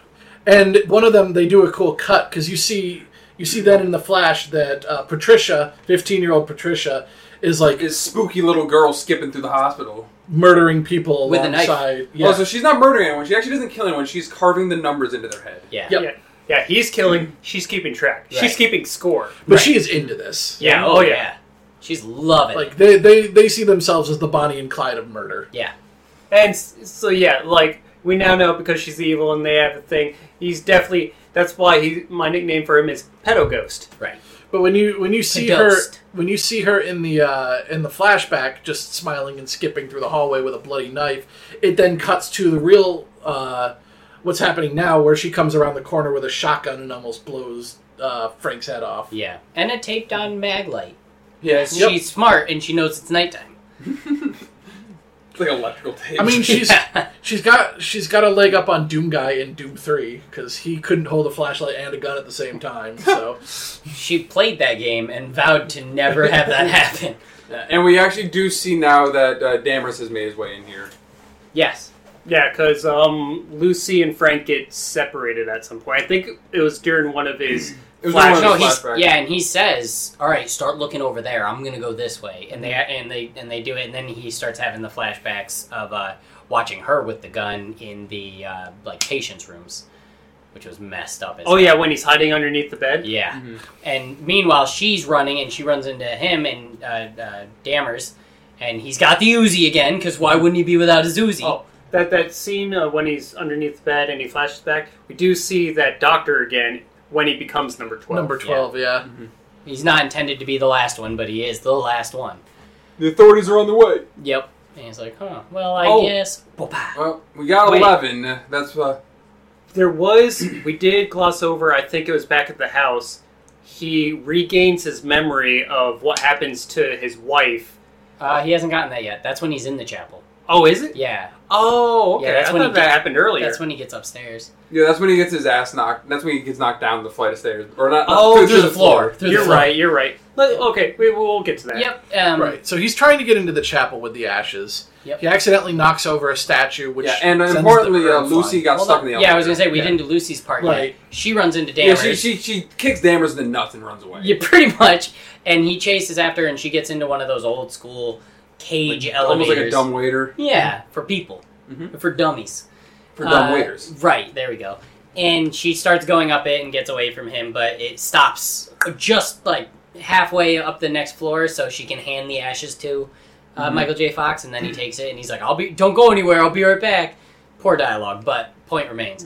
Oh no! They even kind of put a button on it. I She's know. like, Yeah, she just looks at him like, I guess. And then, the door to the chapel is barricaded and all this, So so he just- starts kicking it down. Make a ruck, he grabs like a piece of wood and just starts bashing it, and then he gets a window through and he sees the tunnel. He actually sees the light. The light, yeah. And he's like, "Oh, well, clearly this is where I need to go." So he kicks it in, and right before he's able to, Dammers shows up. No, he- there's a little slapstick that happens where he like hits a board the wrong way and it sends the The ashes flying. ashes, yeah, The flying. urn goes flying and Right. Dammers catches it. Right. and then he right. turns around the corner and Dammers He's there. like, "You're such an asshole. Yeah, I'm an asshole with an Uzi." Yeah, That's the actual line. Yeah, it is. Oh man, it'd be a shame if someone opened this I bet you urn of believe- ashes that you're trying to consecrate. this is again with him almost having it figured out. He's like, "Oh, I bet it's really important. You get these ashes to consecrated ground, right? I bet it would be really bad if I opened them." And he just opens them and scatters them, and you see And like this is Bartlett when just- Michael J. Fox actually says, "You're an asshole." Yeah. I'm an asshole with an Uzi. Because you have no idea what you've done. Yeah, and you see Bartlett's face in the ashes as it like he's And like, he's just laughing. Yeah. And he goes away, and then as Dammers Uzis him. yep, well, Yeah, he shoots them up. shoots him pretty good, and he's damaged. Like Shoots. shoots his shoulder, and then he's we actually get a setup that happened earlier yeah, when he falls over a little bit, and he's like stumbling, and Dammers is like, "Turn around! I don't want to shoot you in the back." Right. Well, but this is important. Earlier, when this all happened, he dropped that statue. It put a hole in the floor. Yep. So he turns around, and what does he see?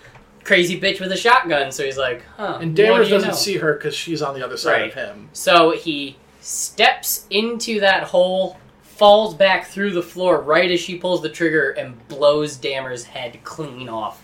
Like from the neck just up, just boom. His head explodes straight up, and his ghost head is just there in the place. He's like, "Fuck." What? And he falls through the ground, and when he lands is when we get his full recollection of the what happened to his wife. Mm-hmm. So they crash the car. That ghost thing comes down, kills her, grabs her heart, and then you see a hand pick up with a leather glove, pick up the knife, and he looks up, and it's that crazy lady knelt over his wife to carve the The 13. 13 into her forehead, Mhm. which is fucked up. And now he's upset, and he's got a vendetta, and he's pissed off. And during all this, Lucy and the dumbwaiter, gets makes a noise, and as someone who's stuck in an elevator that you can get shot at, starts getting shot at. But she hears Yeah. Frank fall through the floor, and she calls out to him, and Yeah. then Patricia's like, found you. Yeah, let me go shoot you. And then she shoots at the cage a bunch of times with buckshot and an open cage, but never hits her. That's Yeah. cool. But it does cause like the elevator to start working. They never again. said they never said Patricia was a good shot. Right. She took his Dammers' head off pretty clean. Oh, In fact, we were about to see evidence that she's not actually particularly good with that At shotgun. all. It gets it working, and she goes down and she can meet up with Frank again. Yeah, so she's going to kill Michael J. Fox, but thematically out of ammo. Right at the last moment, puts it to his head, pulls the trigger, click, and then you see Bartlett's back, and he's being a real dickbag. He's holding the girl Lucy down the whole time, so she can't move, and she doesn't understand why she can't move, but she can't move because he's holding her in place. So the lady with the shotgun obviously puts it under his throat and holds him, chokes him to death. Yeah, she chokes Frank out, and then Bartlett has Lucy at her mercy. He's like, "Hey, babe, Kill him. This one's style. you. Make her number 42." Which is so. So either doesn't count the mother. Yeah, that's what I was about to or say. One of these two people they're not counting. FBI. Either the mother or the well, actually, mother, FBI, or Michael J. Fox. 2 of the 3 aren't being counted. Yeah. Oh yeah. Yeah. That's fine. They'll reassess after it's all done. Yeah. And she walks over to like this weird table. This is clearly the like basement of an old school hospital that has all sorts of fucked up stuff, like a saw and stuff. Yeah, so she like grabs picks up a saw. cleaver. It's like a handsaw. Yeah. And he's like, nah, Nah. nah, nah, nah. She picks up a Pickaxe. pickaxe, and he's like, Nice. yeah. And she walks over real slow. It's basically the Drake meme. Yeah. No. Nice. And then she walks over to swing it, and Ghost Fox, because he died, tackles her. And rips her soul out. Yeah. Rips her just- soul out. He got really good at being a ghost. He works with him. I prefer to think he literally, like, when he went to tackle her, he did the, like, reached in, grabbed the heart. Like, he was just like, screw it, you're dead. I mean, Ghost can definitely kill people. Yeah, he's very like- quickly. he's like, screw it, you're That. dead. Yeah, and he's pulling her through the portal with her. Right. Through the light. This was another didn't age well moment, but it was fine for the movie, but it didn't age that well. They're, like, swimming, The CGI, CGI, swimming. It's more like bad green screen. Yeah, it's just poor green screen. So anyways, he's pulling her up into the light because he's ready to go. Mhm. Bartlett's like, babe, no! Don't leave me alone. Which I actually thought was both, like, corny, but also unexpected, because usually in horror movies, when the duo is broken up, the one always is like, I'm gonna start killing. So it was kind of cool that they were just like, That's the thing. They're ride or die for each other, because Right. remember, she was in jail for 20 years. Bartlett was a ghost for that time, but he didn't resume killing until she got out. Well, he and probably could couldn't. meet back up with it. So that's what I was going to lead to with the next part, or at the end. I'll talk about that. There's actually an important Right. reason why that happened. So he chasing after her, which again I thought was pretty cool. He's going up, and when they get to the top, Bartlett actually manages to grab onto her and be like, "Haha, we're going back. Like we're gonna go keep fucking shit up, have a good time." And Michael J. Fox, now human form, is standing there, In and heaven. Cyrus and Stu, from heaven, walk over and they're like, "Sup, buddy?" And Cyrus, not wearing his exploitation clothes Yeah, he's got a anymore, nice suit and a cigar. and a cigar. And I and actually kind Stu- of love that payoff. I was so happy for him. I was happy for him. I wasn't very happy for Stu. Stu Stu starts with, they got libraries and the honeys. And Cyrus I mean, is they like, do kind of establish he's a little bit perverted. with right. And Cyrus is like, yeah, Stuart's quite the ladies' man up here. And he just walks away to go keep getting some poontang. And you're like, what the fuck? Like, what is this scene? But we see while Bartlett is taunting. Oh, no, they stick around. Yeah. Yeah, they stick around. I know, but he turns around and walks out his frame. Yeah. But yeah, so while Bartlett is taunting Frank, the heavenly portal starts turning into a demon anus. And the two, Cyrus and Stuart, are like, you don't want to watch this. Yeah. He's like looking down at them like, oh, they don't know what's about to happen, do they? And then we proceed to the tentacle hentai. Yeah, they just get Yeah, all what we sorts learned of- is that everyone who goes to hell goes via prolapsed anus. Yep. And It they, is 90s CGI, but I actually think this looks pretty freaky. it wasn't bad. It was pretty. It looks like something you'd see in a video game cutscene, Yeah. which was pretty good.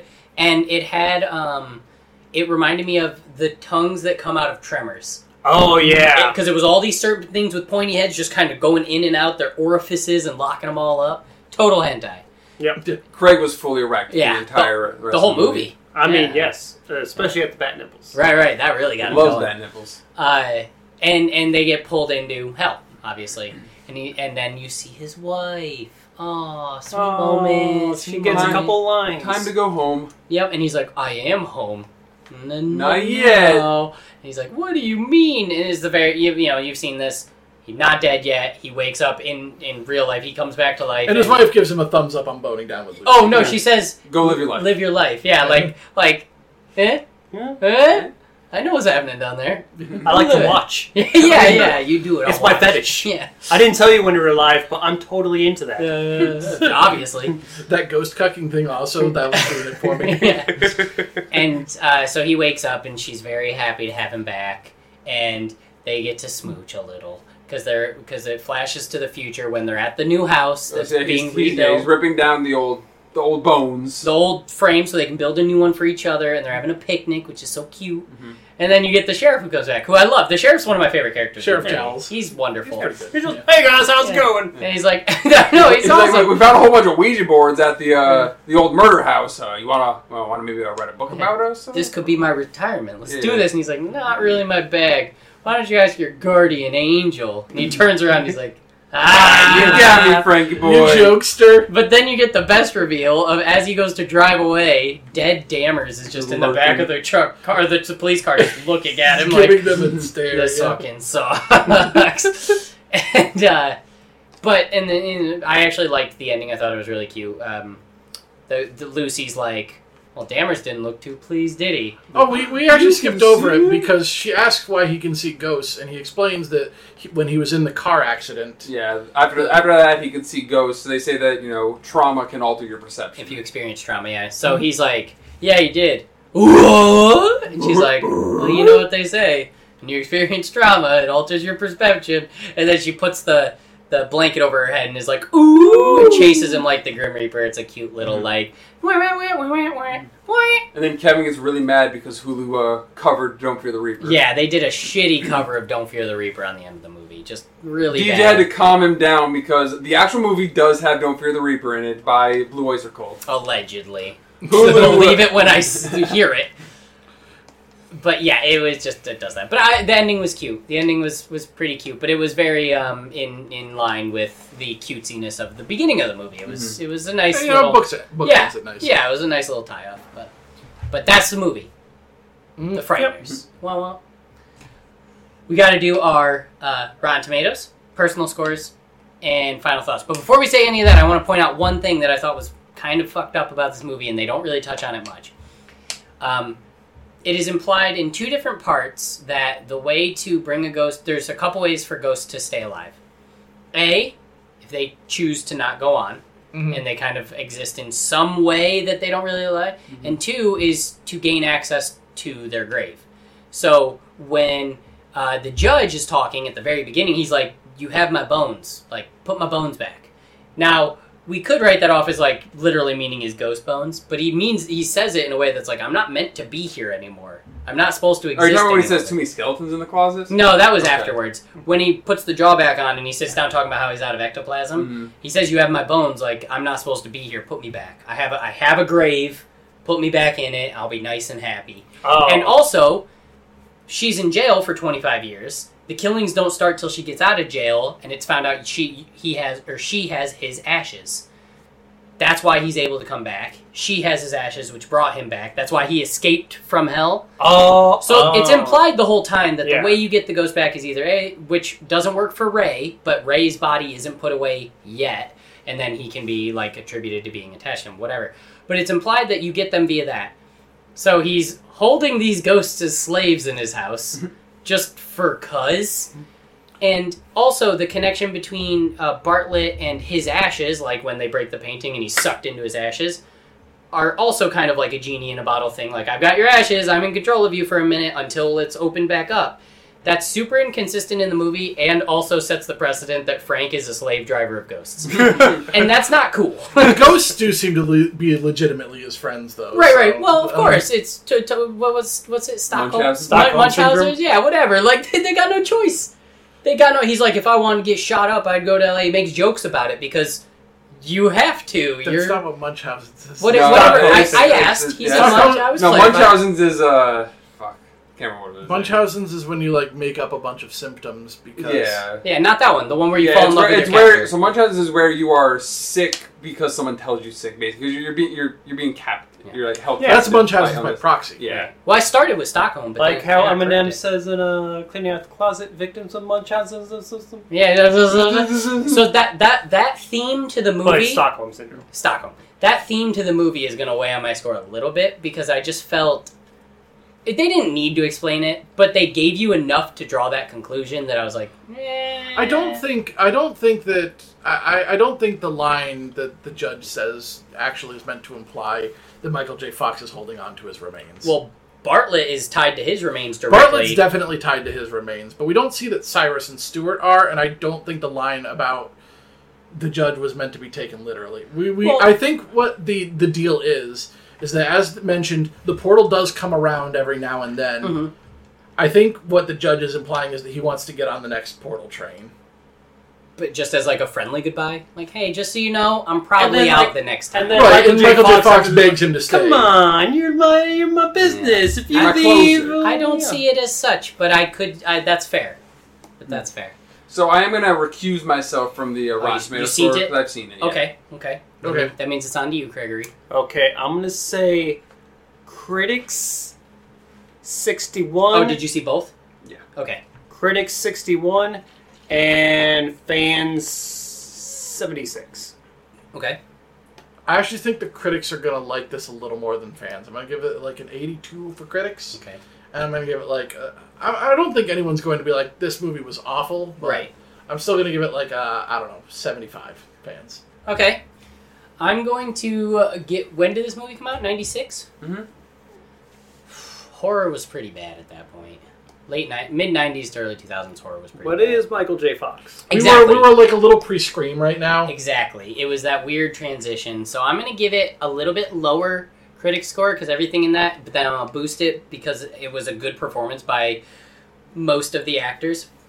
So I'm going to give it like a 76. And then fans, I'm going to give it... Fans always go higher. Not always, but usually go higher. I'll go with like an 82. Okay.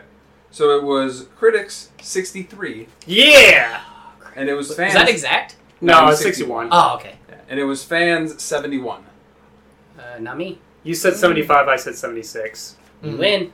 Wow, you prices righted him, but in the wrong way? What a bitch. That's fair. The critical complaint says it's visually striking but totally uneven. I think it was, yeah. It did have an uneven tone to it. Yeah. Like, if the whole movie had either been dark comedy or the final act of horror, like, it could have been awesome in either way. I think if it wasn't the 90s and it was like... Well, is this going to be your final thoughts? Because we can go right into final thoughts. Yeah, we'll start with you. Yeah, I got some final Jake thoughts. picked the movie, so we'll do them last. So... Oh, wait. We have to personally score it first. Oh, correct. Yeah, that's true. Let's not We skip. can personally score it with our final thoughts. Yeah, during our final thoughts. So Okay. you'll do that first and we'll... You give the score and why. So I'm going to give it... I was in between 7 and 7.5, but I think I'm going to go 7.5. Okay. Because I think it was an enjoyable movie. Yeah. There was some good acting. Yep. There was like a coherent plot.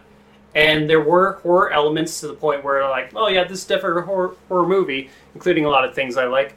But I think, it does have a detriment of the CGI. Mm-hmm.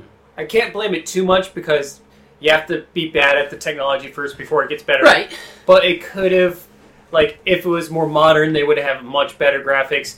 At that time period, they could have done a lot of that with practical effects and made it look better. Mm-hmm. And I think it was a little bit too long, and there was a little too much of abrupt from the comedic stuff, which I did like. It was funny at times, to like the straight up horror. If it was a bit more of a... Gradual. Yeah, gradual, and they tightened up the comedic section of the movie a bit more. Like the judge humping a sarcophagus. yeah. That was the most cringe thing in the entire thing. They could have made it flow better. Right. So it could have done things to get a higher score. But overall, I liked it, and I think it is in that 7.5 range. Okay. So, I do really like this movie. Yeah. I wanted to give it a 9, but I think that's a bit too high. I feel like some of the dated humor has to drag it down a little bit. But, like, with what you said about the tonal link, I actually did not have a problem with the tone of this movie at all. As I said earlier, I liken it to a Call of Cthulhu campaign like the ones we do, where it can just switch between horror and comedy. I honestly think that being pre-screened did this movie less favors with the critics. Because I feel like... I feel like people wanted the movie to be one thing or the other and weren't like comfortable with the idea of it blending genres. And I honestly don't think it does a bad job at it. Right. And it was coming off the golden age of horror. 80s slasher and suspense and isolation films were like everything. So I think that people just didn't quite wanted to put this movie in a box and couldn't quite figure out what box to put it in, and that frustrated people. Okay. But I can put it in a box, and I like the box it's in. Solid 8 out of 10. Okay, 8's fair. I'm going to give it a 6, and I think people think that's maybe more negative than it is. I think 6 is good. If a 5 is perfectly average, then I'm going slightly above that. Some of the funny stuff was funny. Some of the scary stuff was not maybe scary, but it was good. And my favorite thing about the movie was the pacing. I actually thought, except for one, but it has nothing to do with the pacing, it has to do with the plot. I thought the pacing was really good. You get a little bit of setup of how he's a con man, you get some ghost stuff, then you get some action, then you get horror. Like, it moved well enough for me. But the thing I didn't like about the plot inconsistencies that I had, like the ghost thing, but also you go from their first murder happening 5 years ago at 13, and then 6 years go by, 5 years go by, and they're up to 37. What was that? Well, so it was 28 killings in the past 5 years. Right. So 28 killings spread out over 5 years, and you get like an immediate 6 kills in one night of just like, and these kills aren't personality based, like they're mapped out, like that's why you get the numbers on your head, like it's ready. So that I didn't love, that it was just like, hey, now we're just gonna murder everyone. I actually think I'm gonna agree with you a little bit, especially at the beginning of the movie. The pacing of it throws a lot at you really quick. It just starts going, and when you do get your footing with this movie, it starts moving and it feels good. But right. So it does. So one thing I'll say to that, though, that I think might be the reasoning for it, is the rate of kill doesn't necessarily pick up until after Bannister sees him kill someone. And then all the kills after that are people that have interacted with Bannister. Which is also a question I have. So there's all these mystery killings, right? All these issues. And the one guy who for the past 5 years has stalked families and graves hasn't seen it till now is also a little peculiar. Because it's a small town. It's an everybody knows everybody town. That's fine. I'm not going to say it's negative, but I'm just like, that way of giving you all these kills because he saw him, but also why hasn't he seen him is kind of like... Well, yeah, especially because throughout the movie it kind of seems like he's picking his targets to fuck with Frank. Right. But before that, he doesn't seem to care about Frank. Right. So... also, like, for the most of the movie, he's this amorphous, like, Reaper, because he's hiding who he is. Right. So, it's not until later that we actually see Jake Busey, and like, so he's called out, and he has lines, and he has like motivation. So we don't know his thought processes during this entire time. True. So is he targeting people near Frank? We don't know. Right. Yeah. So that sort of left me wanting. But otherwise, yeah, it was fun. It aged fine enough, other than the silly things, and I liked the plot. But it just enough to make it something. Like I said about Bleeders, like I'd watch this for a laugh. I'd watch this to watch it. This is that kind of movie where if it was on TNT and I was just sitting on the couch, I'd be like, oh yeah, sure, this is on. Like I would be. I like Michael J. Fox. Yeah, I'd be happy to watch it, but I wouldn't go out of my way to be like, babe, Frighteners, let's do this. You got to see Fright. Like I would never do that. So yeah, 6 out of 10 for me. This movie, it holds a special like nostalgia to me. Like, so I'm probably gonna give it an 8 out of 10. Okay. Like I said, this is probably the first quote-unquote horror movie I've seen, and I always remember it fondly, and I never dislike it when I watch it. Yeah, it doesn't give you anything to be like, what is this? It's not something where you watch like later and you're like, why did I ever like this? You can see why you liked it, and it's still like, it's still fun to like watch. Yeah. Yeah. Okay, so when you average out our 4 scores, it's like 7 point something. Yeah, it's in the 7 range, yeah. 8, 8, 7, and 6, or 7.5. Yeah, I'm going to go with 7.5. Alright, so then yeah, it pulls it up even more. And I succeeded in not giving the movie that Kevin hates the most. For the first time. No, wait, I hated Evil Dead. Oh no, I didn't like Repo. You hated it. Yeah, I didn't like Repo at all, and I still stand by that, although I still think it's weird that you thought Jacob's Ladder was the worst movie we watched that year. We watched 4 of, like, the best horror movies. I'm just the thing. Yeah, It Follows and Yeah. Evil Dead 2. We watched like Yeah, that was a good. that was the lineup. year where all the movies were good. yeah. So that's the only reason that movie had the one issue for me of not going into what it wanted to be hard enough. It was like, oh, we're gonna show you demons. Just kidding. That was one scene. Isn't that all you want? Oh, we're gonna do this weird paranoia thing. Just kidding. That's messing with it. Like it just kept. It's a good movie, but anyways, now we have to do our final thing. Rank the movies we saw. Rank, And then we're done. Then we're out of Halloween July 3, and we'll call it a day. Starting at Jake. Well, technically a year. Gosh, this guy. For me, it. Let me just name them again really quick. We had Bleeders. We had The Lighthouse. Army of Darkness. And The Frighteners.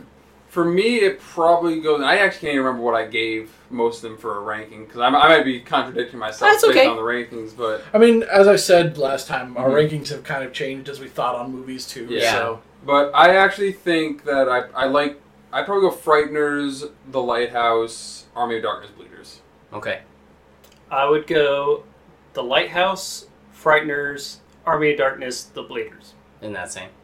No, you flipped The Lighthouse. Yeah, my Lighthouse is on top. Yep. I'm actually going to agree with Craig. I'm going to go The Lighthouse, Frighteners, Army of Darkness, Bleeders. And mine would be The Lighthouse, Frighteners, Bleeders, Army of Darkness. All right. Pretty fair one, especially for... I actually think how we've talked so- about them along the and way. I adds up. do believe that The Lighthouse is objectively the best movie we watched. I just don't get the same amount of enjoyment out of watching it. Me and DJ I can understand that, Yeah, yeah. me and DJ talked about this a bunch, and obviously on the last podcast, like, in the moment, I think I gave that movie... I think I gave it like an 8 or whatever. But I kind of talked about it in a way like I didn't... it was too crazy for me. After the fact, I am warmed up on that movie. I feel like it benefits from a second watch. Yeah, too. yeah. Of all the movies we watched, it's the one that would benefit the most from a second watch. The rest were all fairly straightforward. They are what they are. Yeah. Yeah, because it was the second watch of the the Lighthouse Watch for me. House. The Watch House, yeah. It was The Lighthouse second line for of The me. Watch House. Of course. And it does like have a Different tone. yeah.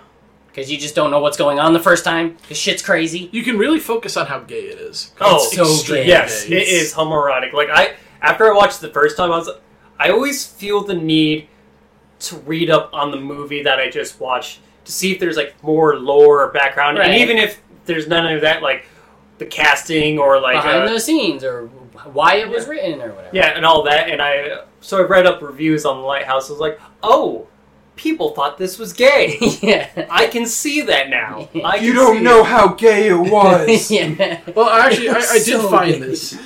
First of all, there's a weird overlap between the fandom of The Lighthouse and SpongeBob. Love it. Okay. Yes. Sold. So there's actually one of the Lighthouse trailers, they use the audio and cut it to SpongeBob.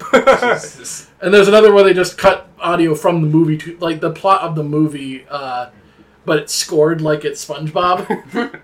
It starts with the theme song, and the captain's like, "Are you ready, kids?" And then when he does the instead it's the lighthouse noise. That was just like, Okay. So I will be But- honest. The reason why I decided to watch The Lighthouse the first time was in my work group chat.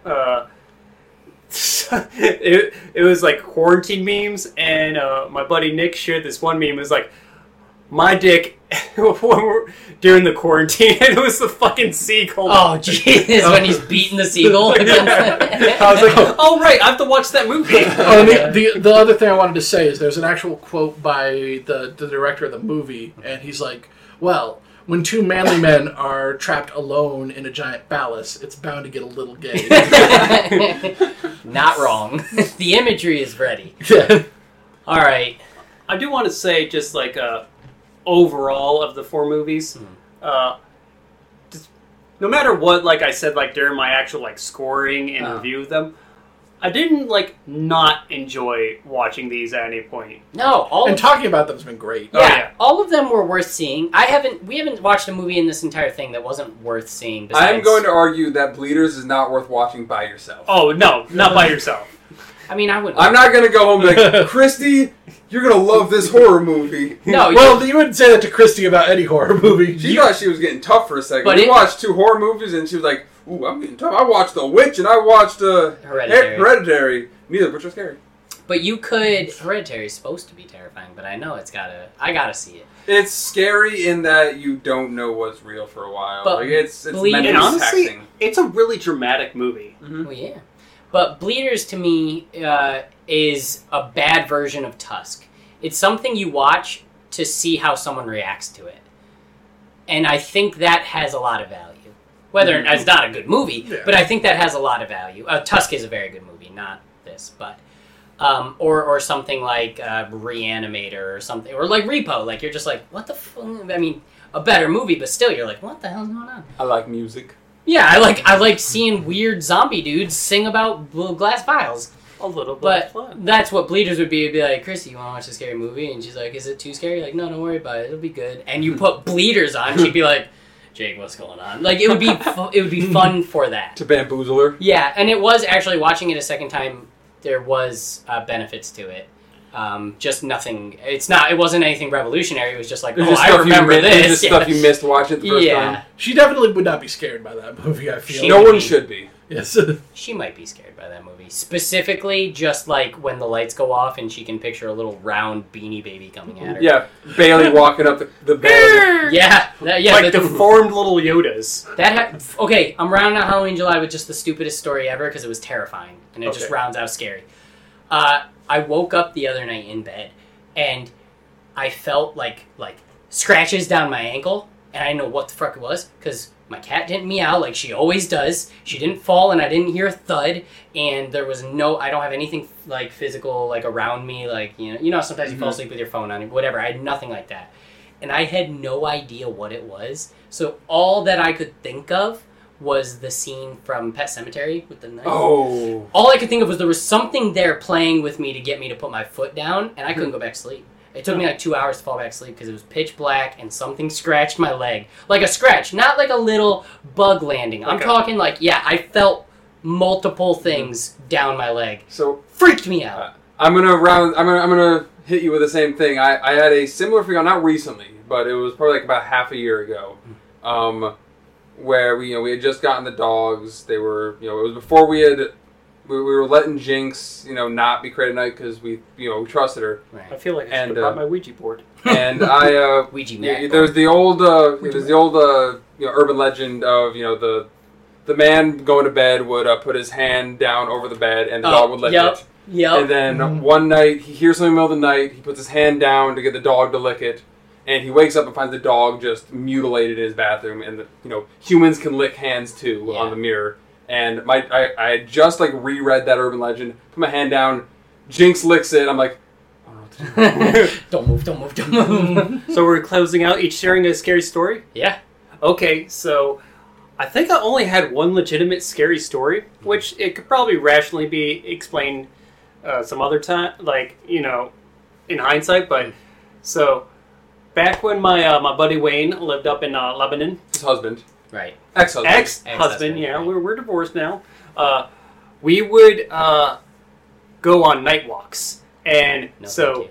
we would because it's a rural town and there's a lot of fields and whatnot. We Rural. just rural, and we'd walk around on the roads, and we'd also bring our katanas with us because we were fucking weebs. As one does, right? And we'd have this game where if we see a car coming, we have to hide. I played that game not with katanas, but so much as a kid. Yeah, and we'd get really into it. We'd go into the dirt and not trespass.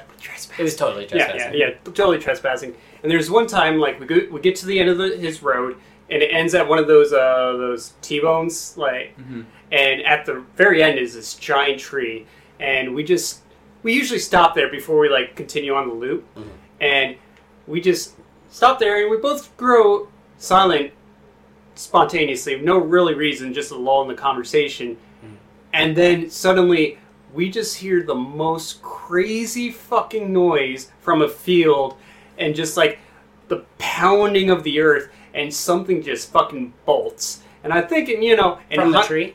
No. Oh, okay. From In a the field field. to the Okay. the left of us. And in hindsight, it'd be oh, that's probably a big deer or something. Right. But this sounded so huge that it freaked us the fuck out. The Sasquatch. Yep.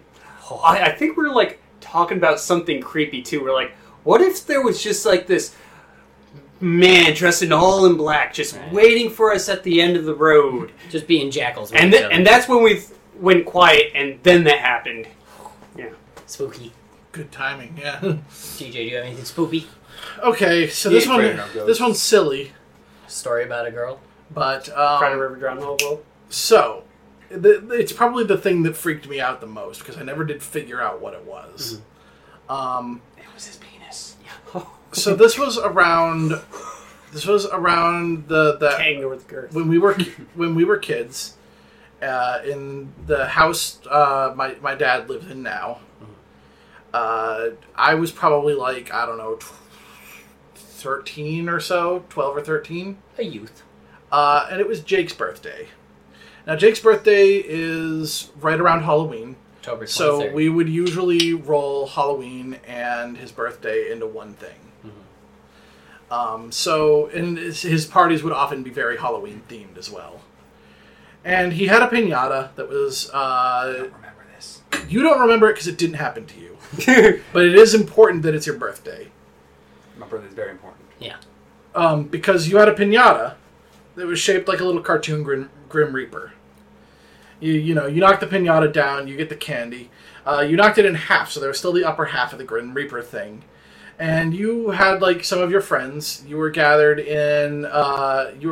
like downstairs, and you were probably watching something that wasn't really creepy because you weren't allowed to watch horror movies at this point. But I was allowed to watch horror movies pretty early. I have no idea. It was you might have been watching something creepy with your friends. And at this point, the sun is setting outside. It's not quite dark, but it's dark enough that vision would be impaired significantly. And I'm wandering outside because I get the job of cleaning up the piñata stuff. Of course. And you just like left it in half on the ground. So I get the upper half of the Grim Reaper, which is still pretty intact. And I decide, I'm a smart-ass kid. I'm going to go up to the window where they're all sitting there watching movies. Be a real And I'm spookster. going to pop the Grim Reaper thing up and make a loud noise to startle Jake and his friends. Probably didn't work. It definitely didn't. So I go around the side. I go around the side of the house where it's unlit. And at this point, the sun's down and it's very like shady here, so I can't see things very well. And there's also the glow from the window because they're all inside watching, so I can only see like inside. I'm up to the window, getting ready to do this, and I hear an animal noise. Well, I hear a noise that I don't know what it comes from. And the sound like something, like a dog or something is getting ready to pounce. Like the leaves rustle and something's like rearing back. And I can't describe the noise that I heard because it sounded like... It didn't quite sound like a dog noise. It almost sounded like some kind of like weird yell. Like Maybe a it was a coyote, Fisher cat. Or a coyote. Fisher cats are the most Could terrifying be. things We ever. do get them in the area. But the point is, I couldn't see what it was. It was... The light fell in a perfect way that I couldn't exactly see what it was. And I wasn't in a mood to be spooked. I was in a silly mood. Right. But this, whatever I heard, and it was real close to me, and it scared the shit out of me, and I just dropped the thing and bolted. Jake probably didn't even notice that, because I didn't get to the point of actually, like, You didn't get to knocking on the pull window. the heist. I just ran inside, and was like, not going to talk about that again. Bad boys play bad tricks. I'm a good boy. I don't even remember this party happening, so... That was a good one, apparently. You had a sweet pinata. Yeah. Dope ass pinata. All right. As I said, you were probably like, I don't know. I was like 12, so you would have been like 9. Mm-hmm. Now that we're all sufficiently spooked. Yeah, this was the bonus content at the very Yeah, end. bonus If content. everyone stuck around for 4 podcasts, they'd hear our scary 4 stories. podcasts and the longest one of them all. Oh, yeah. Otherwise, thanks for another fantastic year of Halloween July. I'm Kevin. I'm Jake. I'm Craig. And I'm DJ. Thanks for listening. I was busy dreaming about taking you apart. And as you can see, over here we have the man of the machine.